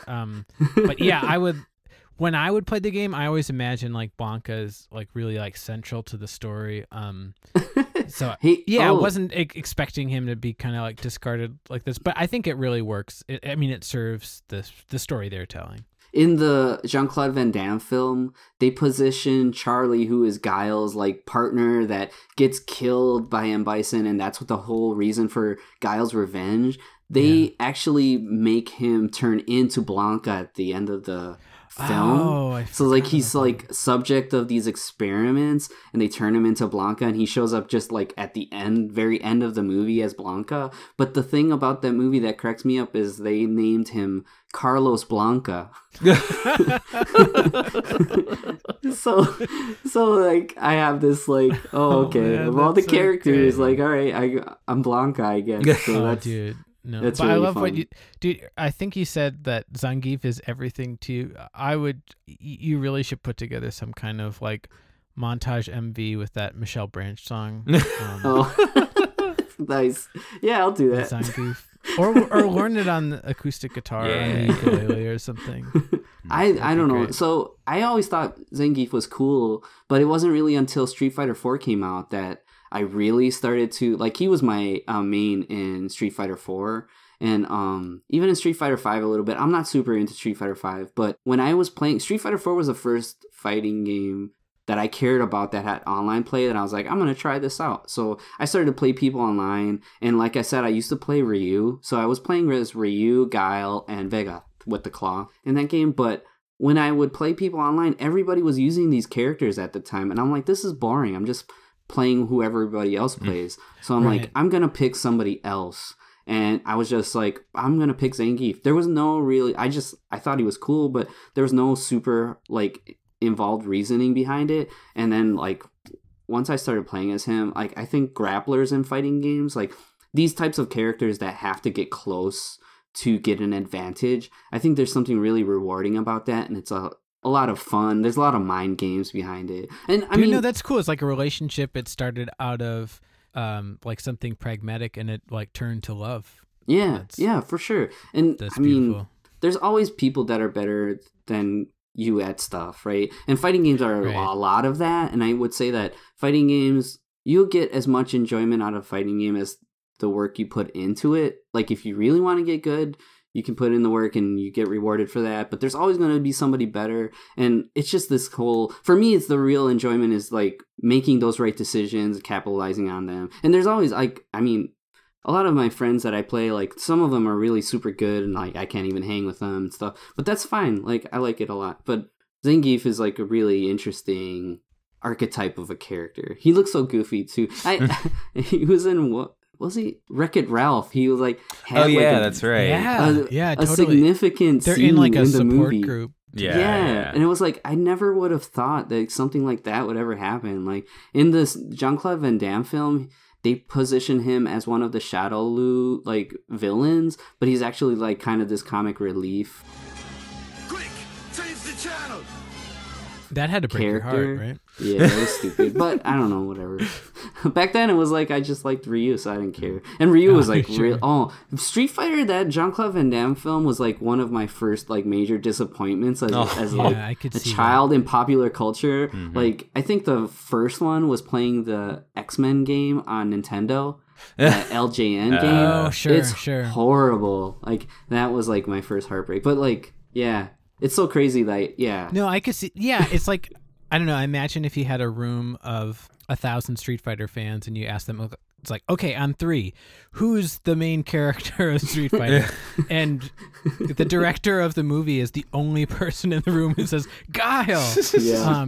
I honestly just feel like it was like, hey, this is a movie in America. We have to make the American dude the hero. Yeah. I mean, it probably started... The American dude played by the French guy. Right. Yeah. I'm sure they had Van Damme attached as like the way they got the financing for the movie, and it's like he is probably more of a natural Guile than a Ken or or somebody else, but and he can do the flash kick in real life. It's pretty cool. He can actually do it, so he's Guile. And all right, well, he can do the scowl. This episode's gonna be like 8 hours long. But so the next scene that we get is this infamous scene. That we were talking about, where it's like this very romantic slow pan creepo, like Chun-Li in the shower. But I mean, like, you know, it's just like seinen anime, so it's like, we shouldn't be seeing this. Yeah. And it's like this iconic character, Chun-Li, but she's naked. Chun-Li, we get to see your boobies. Yeah. And so this is one of whenever I mentioned to Alex that I had watched the movie, but I had found it through like less than legitimate means to watch it, because it's really hard to find a legit way to watch it. He said, well, was the version you watched just the Chun-Li shower scene loop for 3 hours? Like, no, yeah, nice. It's not. That's great. That's really good. I mean, it is. Yeah, I don't know.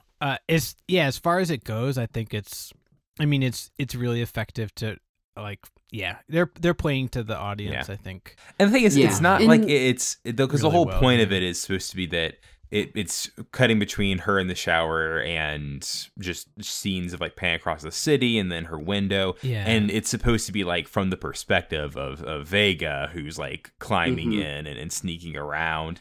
And that would be cool if this was a different movie. Like if this was because it's like a horror movie at this point where it's like the stalker breaking in. And I feel like in a different movie, you could get away with it and it wouldn't feel, pandering or, exploitative, but it's this movie. So, yeah, I mean, it's like, it definitely took me by surprise. I hadn't read up on like the lore of this scene. But it's a really effective part of the movie, like all said and done, particularly like the fight that follows.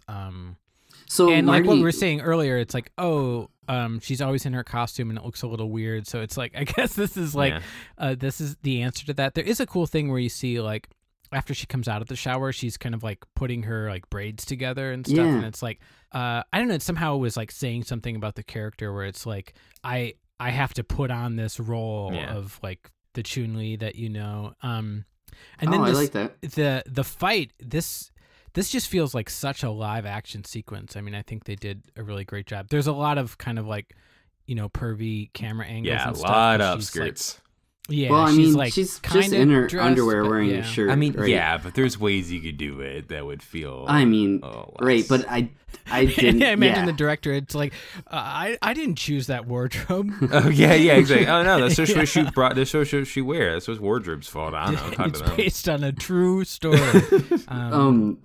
Marty. So when you watched this, was this the version that I shared with you guys? Yeah. So you watched the Japanese version with the Japanese soundtrack, right? Because I think the music choices for this scene, like the most drastic changes were in this scene. So like in the Japanese version, this is a really slow, like kind of acoustic guitar, like pop song.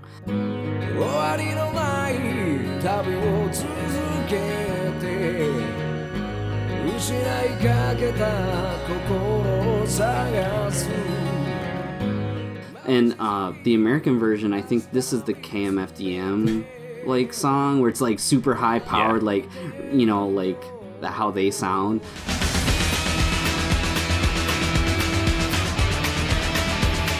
So it really changes the tone, like for me, like watching it. But I don't know. I think so. Chun-Li's like in the game, she's like the strongest woman in the world, and it's kind of crazy seeing her in this kind of scene where she's like struggling to just like survive against Vega, who's like this literally, like he's trying to kill her, and like his claws become a big factor in this fight. He's slashing at her, and there's blood, and but you really do and get Guile's like calling this from his like cellular phone. He's trying to contact her, so it turns into this kind of chase. And you kind of get the sense like, oh, Chun-Li might die here and all this stuff. And but just like in like the films that we really like, this Hong Kong cinema stuff, there's a really good narrative to this fight, and there's like a really good build up to how this fight like climaxes.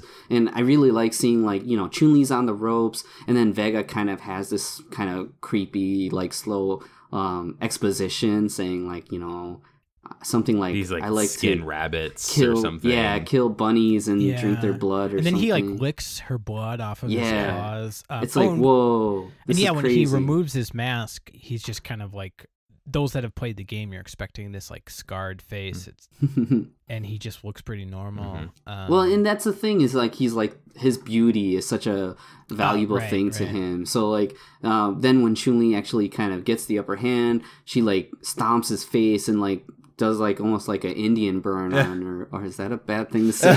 Or, like a snake bite kind of move to his face, and he's like, oh, like that really sets him off, like you ruined my beautiful face.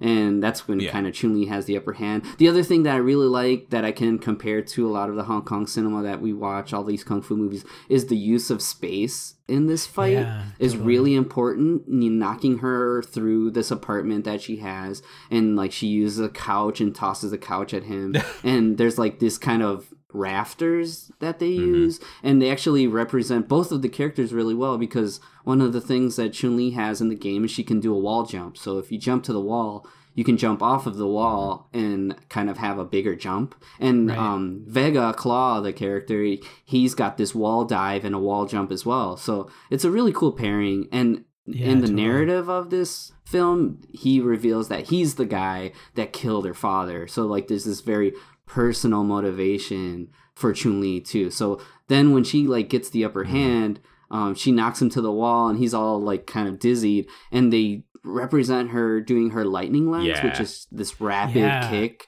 special move that everybody knows. Brilliant, because it's like they cut back and forth between it coming like at your face, and you see like her perspective, and it's like there's this kind of like dreamy like double exposure sort of thing, like with Vega's face in different places, and again, this is a moment where they're not showing you the whole thing. It's like not this wide shot. It's like these tighter shots, but you're like, oh man, this looks so cool. And then she ends up killing him, which like is through the drywall, like which is out amazing. Which is also like, for me, like surprising, like, oh, they actually killed a character. You know, like this is a character in a long running series. And then she's all messed up, and Guile finds her, and that's pretty much the end for Chun-Li in the film. Like she's in traction for the rest of it, and that's kind of more motivation for Guile to get at M. Bison and Shadaloo. Yeah, all in all, I think it's probably the most like creative, like interpretive scene like in the whole movie. Like it was not expecting anything remotely like that, like from the like the nudity side of it and also just like the brutality of it. But yeah, I don't know, it's really powerful. Definitely more adult than I think I would have expected at the time. Outside of the final fight, really well done sequence in this film, I think that's my favorite fight in the movie. Yeah, I could see that. It's really. I mean, it does feel like there was an actual space that they like rehearsed that sequence in or something. Yeah, like you say, they use the environment so well, and it's just really cinematic. So after this encounter, we see Ken with Eliza again, and it's funny, he's daydreaming about Ryu while he's driving around with his beautiful wife in his sports car, which I think is so funny. Just this whole like bromance thing, like that's the real motivation for Ken in his life. And you get another flashback, and actually this is the song that Elf Lyla, the Capcom sound team, this is the song that they composed for the film. And it's really cool. Yeah, it's really cool. There's like this, they're like, he's like dreaming, remembering Ken and him and Ryu running through the forest, and they make this leap, and Ken almost falls, and Ryu grabs for him, and like cuts away from that, like this bond between the two martial artists. It's really great, but this is so distracting to him that he almost like gets in a car accident.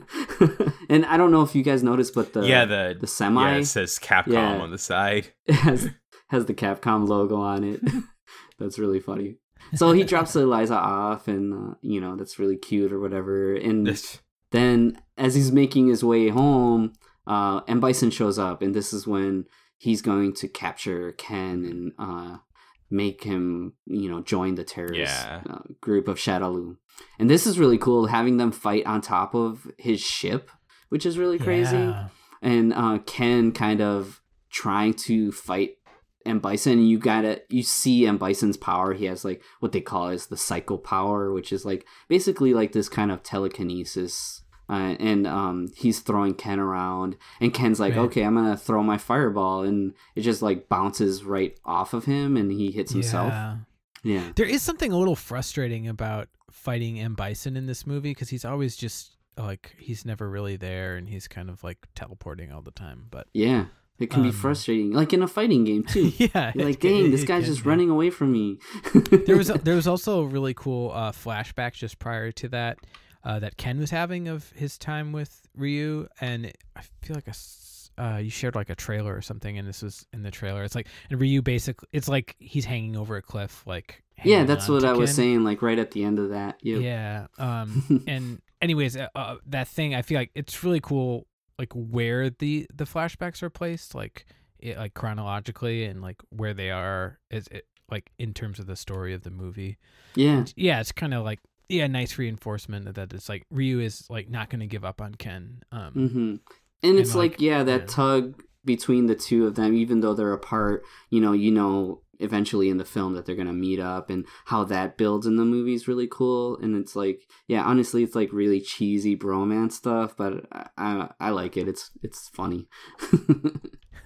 But he gets defeated by M. Bison in the scene, and gets like his big Hadouken gets like bounced back at him or something. And he gets captured and brainwashed. And the one line in the sub that I don't know what the line should be translated to, but M. Bison says, "I look forward to maturing you." Not 100% what that's supposed to mean. But well, what you end up seeing is that M. Bison basically like does this, I don't know, like Clockwork Orange kind of brainwash. I wrote down Clockwork Orange. Yeah, to Ken, and this is something that they made up for the movie. And also, you had to be naked for it, I guess, because Ken's definitely naked. Weird. Only way it works, I guess. Yeah, the clothes get in the way of those like brainwash waves. Yeah. But yeah, he's looking at like this TV with like scenes of Ryu and M. Bison, and I guess the whole idea is supposed to be that it makes his friendly rivalry with Ryu become a not friendly rivalry, where like he wants to actually kill Ryu. Evil motivation. Yeah, evil motivation. I like it. Yeah. And so after that, we see Ryu again doing his training, and he's doing this crazy, like he's like climbing on a cliffside, and he actually is like climbing, like hanging upside down on a cliff. It looks really dangerous, and I don't know why he does that stuff, but this is where you get the flashback. So we see Ryu does and make Ken you think sparring. Like Tom Cruise should probably play Ryu. Sure. Actually, I don't know. I guess you could kind of see. I don't know if he was younger. It was a joke when it came out of my mouth, but now I'm like, it wouldn't be horrible. There are a lot worse casting choices. Yeah. I mean, obviously he's not Japanese, so that's part of it. But that hasn't stopped Tom Cruise in the past. So. There was a live action miniseries called Street Fighter Assassin's Fist that I ended up really liking, and actually tying it to what we cover. Mike Moll was the guy that was cast as Ryu, and he's actually going to be playing Bruce Lee in Tarantino's upcoming film called Once Upon a Time in Hollywood, I think. And that's kind of like a big thing, and that could really, I think, I don't know how substantial that role is for Mike Moll, but it could be I'm really pretty big for curious him. about it.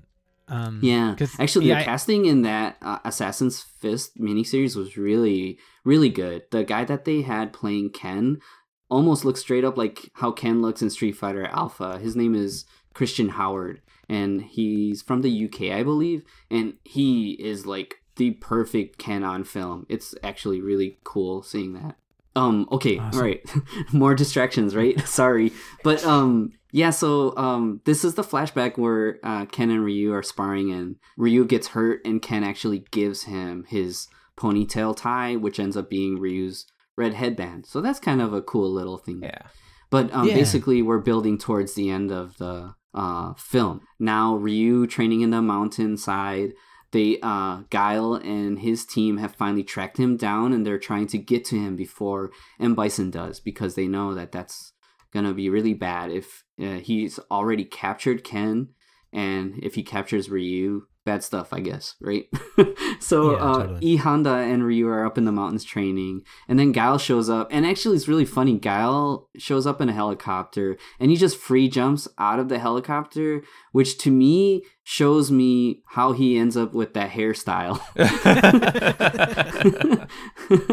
So if you're just jumping out of a helicopter with long hair like that, that's bad news. I like that lore. Yeah, dude.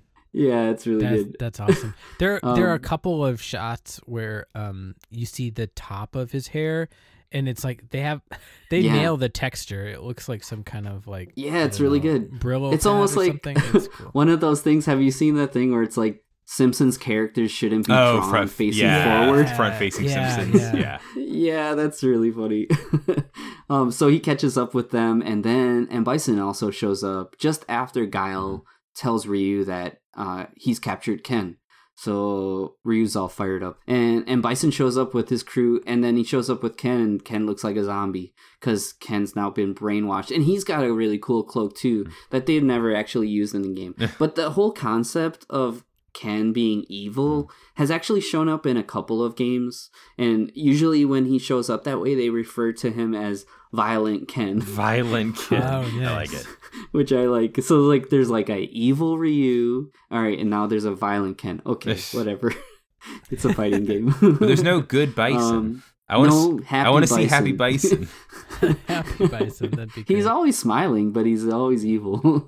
We also get to see Balrog, and he fights Honda, and he has this weird wall-eyed look on his face. Like his eyes are literally facing like two opposite directions, and it's just weird. Yeah. And his design is kind of problematic. It's a weird.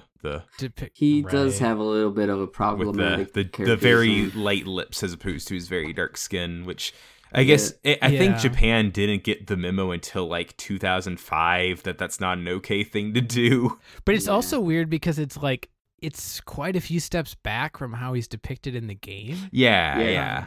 As far as like a racial depiction, but anyway,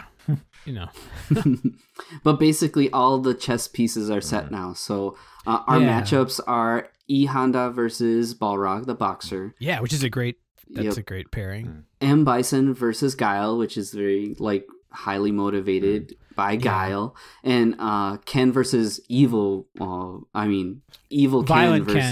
Ken versus Ryu, and it's actually pretty cool because as far as fights have gone throughout the movie, they've been basically realistic with some exceptions of certain moves and stuff. But this one gets full on like Dragon Ball Z levels of like shooting energy blasts and stuff, and flying through the air and stuff like that. But I still think that it's really, really well done. Like Ken's interactions with Ryu and this whole, it's like driven by character. In a really cool way.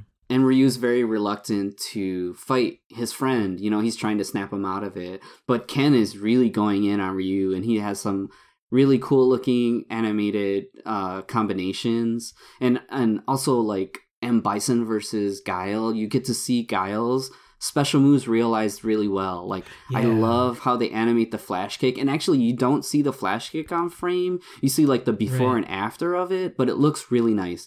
And then Guile doing his sonic boom looks so cool, and they have this. Yeah, it is really cool. Unfortunately, it's like a swing and a miss, but Right. And and Bison's basically toying with Guile. Guile's so clouded by his vengeance that he's not really able to land a hit on M. Bison. And M. Bison, up until the end of the film, basically if he had a life bar, he would get a perfect. Yeah, totally. Right until the last sequence of the movie. So he defeats Guile, and Ryu and Ken.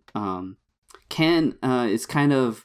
He's brainwashed, but he's not completely so. So Ryu's actually chipping away at his psyche, and you see Ken having these like brief flashes of Ryu as a younger version of himself. Yeah, it's cool. Yeah, Ryu keeps like appealing to, their history, and it, like you say, it's chipping away, and it gradually does work.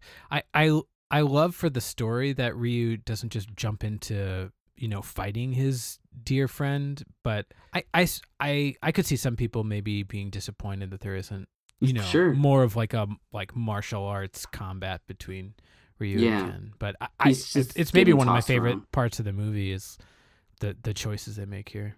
Right, and following that, Ken is cracking, and you kind of get this glimpse of his true self. And just as that happens, M. Bison shows up and basically tosses him away. So Ryu now is trying to get at Ken, and M. Bison is standing in his way.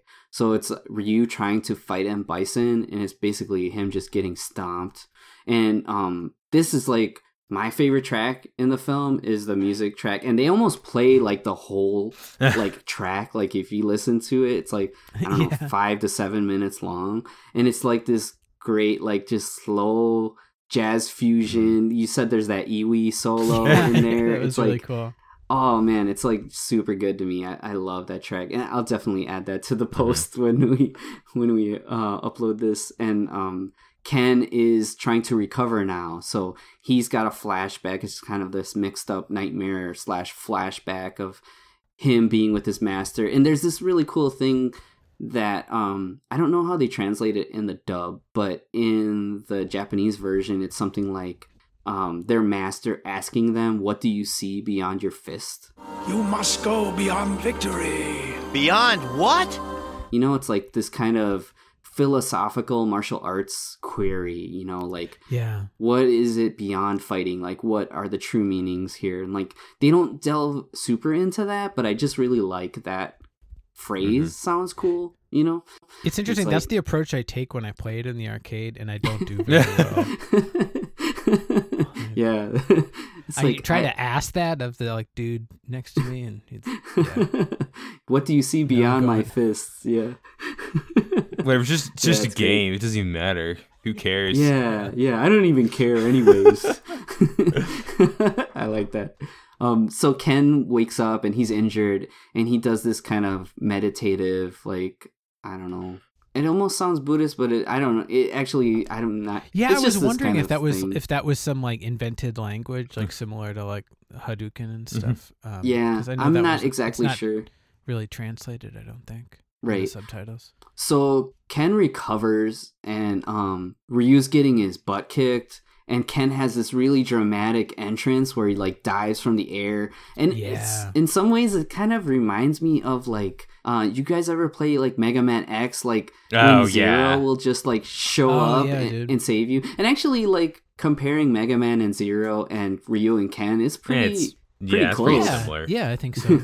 Yeah. So he shows up, and now you have Ken and Ryu like back together again, and they're united in fighting M. Bison. And this is, I think, one of the coolest. Like, it's just so cool. Like, such a great reward at the end of this film, where Ryu and Ken are fighting M. Bison together. And the choreography is like them kind of jumping in between and trading partners, and it's just definitely it's super cool. Anyone that was maybe looking forward to like a one-on-one fight with Ken and Ryu, this is actually better than what you're expecting. This is like a more satisfying payoff, and it's just really cool sequence, and it's like on point for their characters. These are like separated brothers that finally get to reunite here. So. Mm-hmm. And in the I don't really know as much in the American version, but in the Japanese version, this is where we get what they call an anime. They call it insert song, where you get a vocal song at a dramatic point in the film.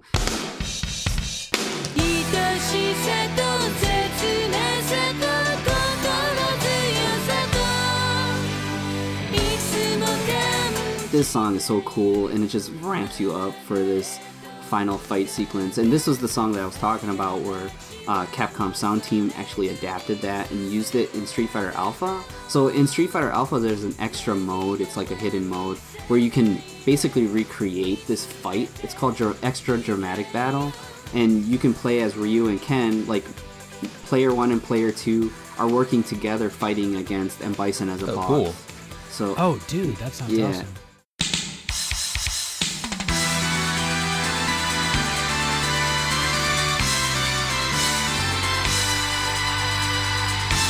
It's like a tag team, like boss fight, and it's basically recreating the moments in this film. It's super cool. Wow.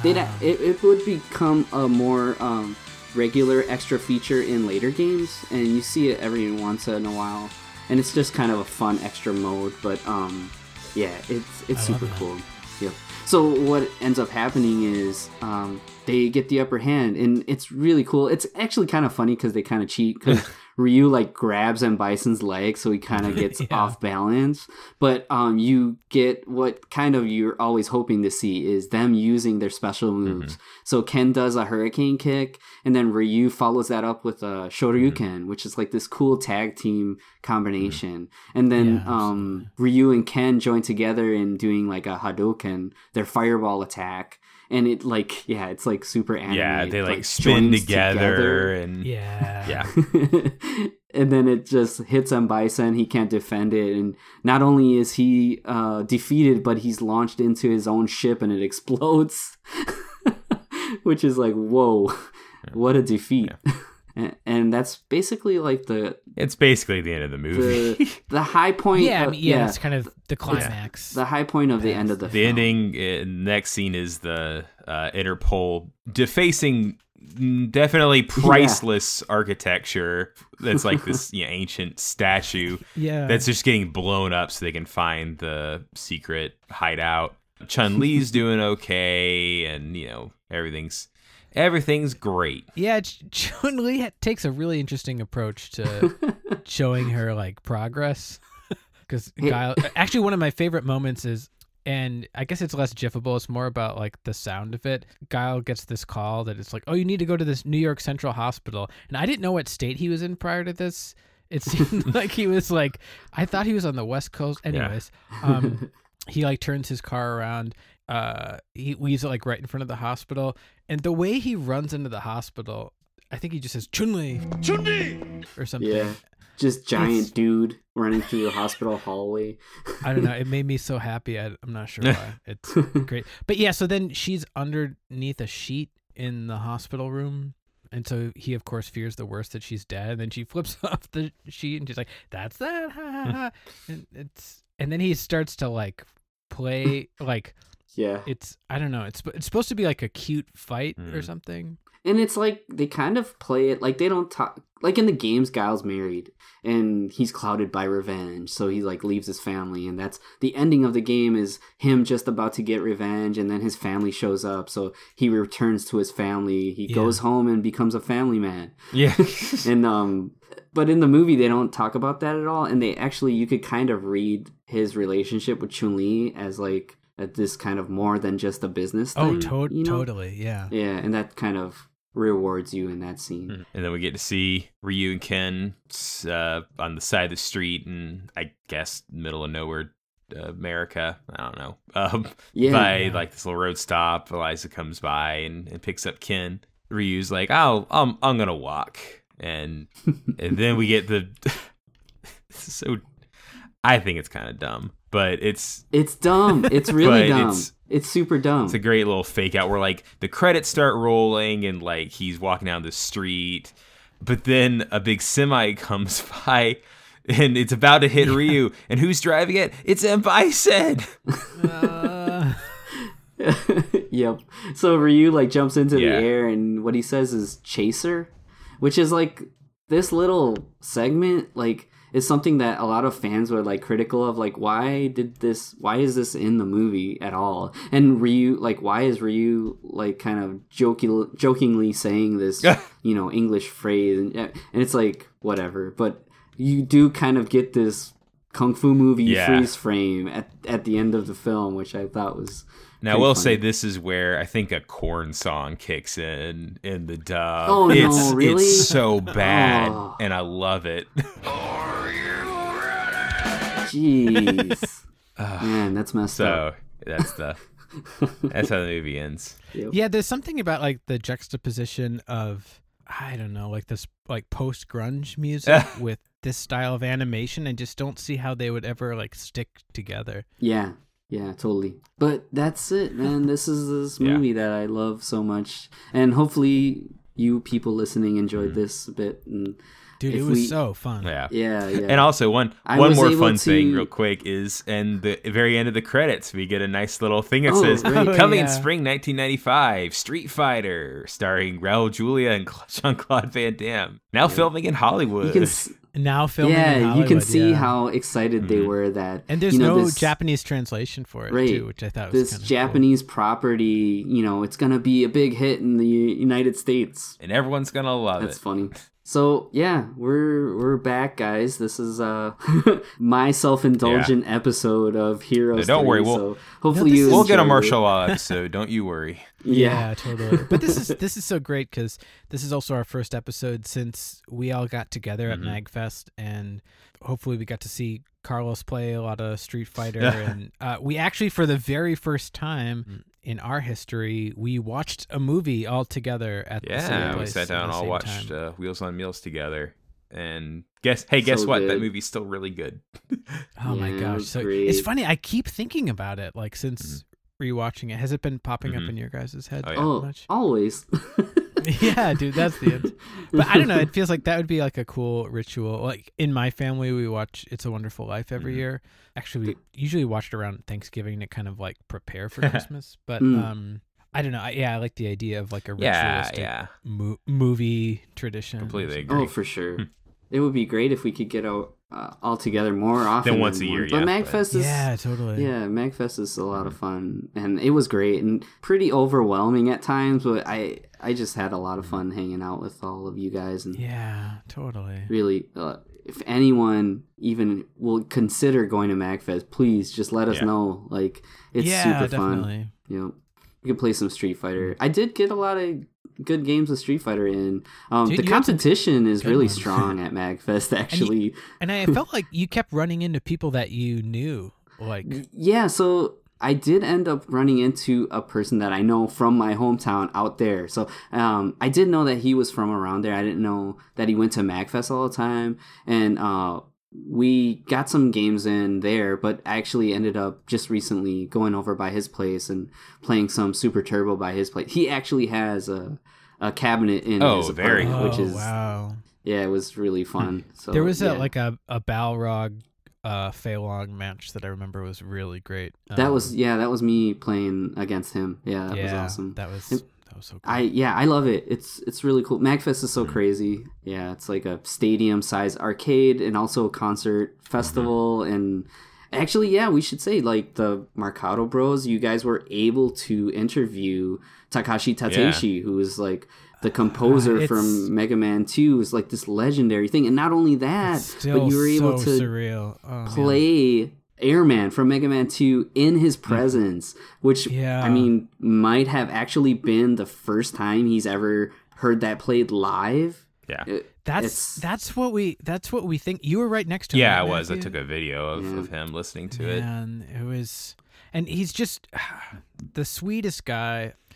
Like, and his story is unfortunately a little too common with like some of the great Japanese video game composers, which is there was little to no feedback for how successful and beloved their work was. And so for years he had no idea how much his Mega Man 2 music was cherished around the world, particularly in the West. And luckily there's been kind of a change in direction and more people kind of getting the chance to connect with him and share their experience. And yeah, Will and Carl and I talking to him, it was really magical. Feel really just continue to think back on it and really grateful for it. And it's, I don't know, magical things seem to happen at MagFest. And like Carlos is saying, if you're remotely on the fence considering going, please do give it a try, and we'd love to see you there. Yeah, it would be awesome. And even more so, I think we mentioned RoboGirl 2 on the podcast before, but I'm gonna say this right now that by the time this episode comes out, which should be beginning of February, first right? Wednesday in February, that's the plan. You will be able to enjoy that album because I've got to finish the artwork and I've been working my ass off trying to get this done.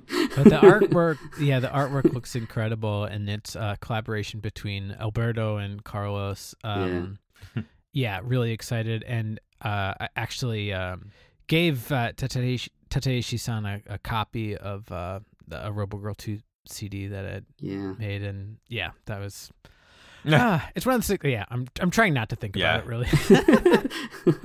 Great stuff. And so this episode we basically covered kind of all of the aspects of the Marcato Bros network. Marcato Bros, even Major Third, we talked about some video game music stuff, and Underscore, totally. We talked about Danny Elfman stuff. And all this stuff. So and it's a little bit of everything that you can hear in all the Marcato network episodes. Yeah, totally. And that's another thing that hoping for in the year ahead is that we can have even synergy, more, even more kind of connective tissue, and hopefully more activities where we're all kind of collaborating together. Which would be great. Yeah. Well, thank you so much for listening. Thank you so much for making it all the way to the end if you're listening, because this is going to be a long episode.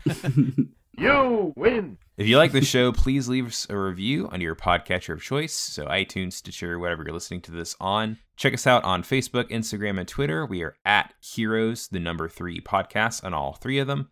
I just recently created a Giphy where I'm collecting all of the GIFs that I make for the podcast. So if you want to check that out, I'm not 100% how you could find it, actually, because you have to be like approved in order to search it. I don't know. I'll post links for it. Yeah, it's a weird thing. That's an off podcast conversation.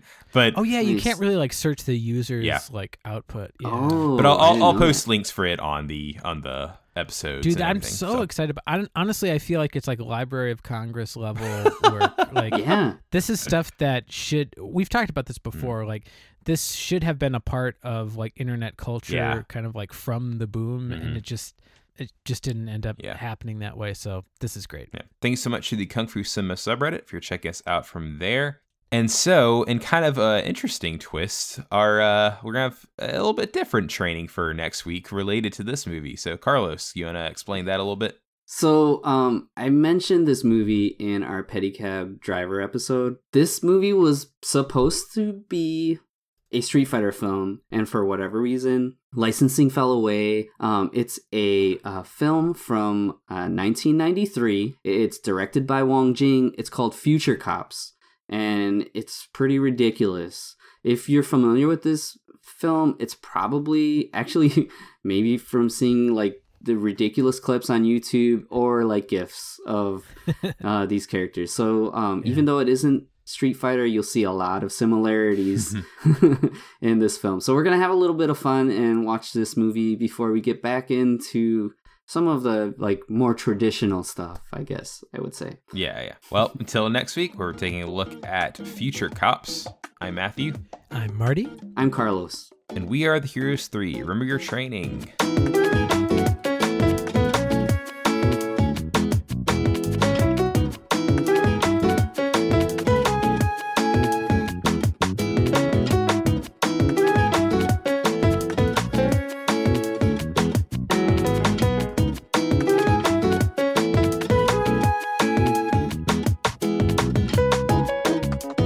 Heroes 3 is part of the Marcato Brothers Podcast Network.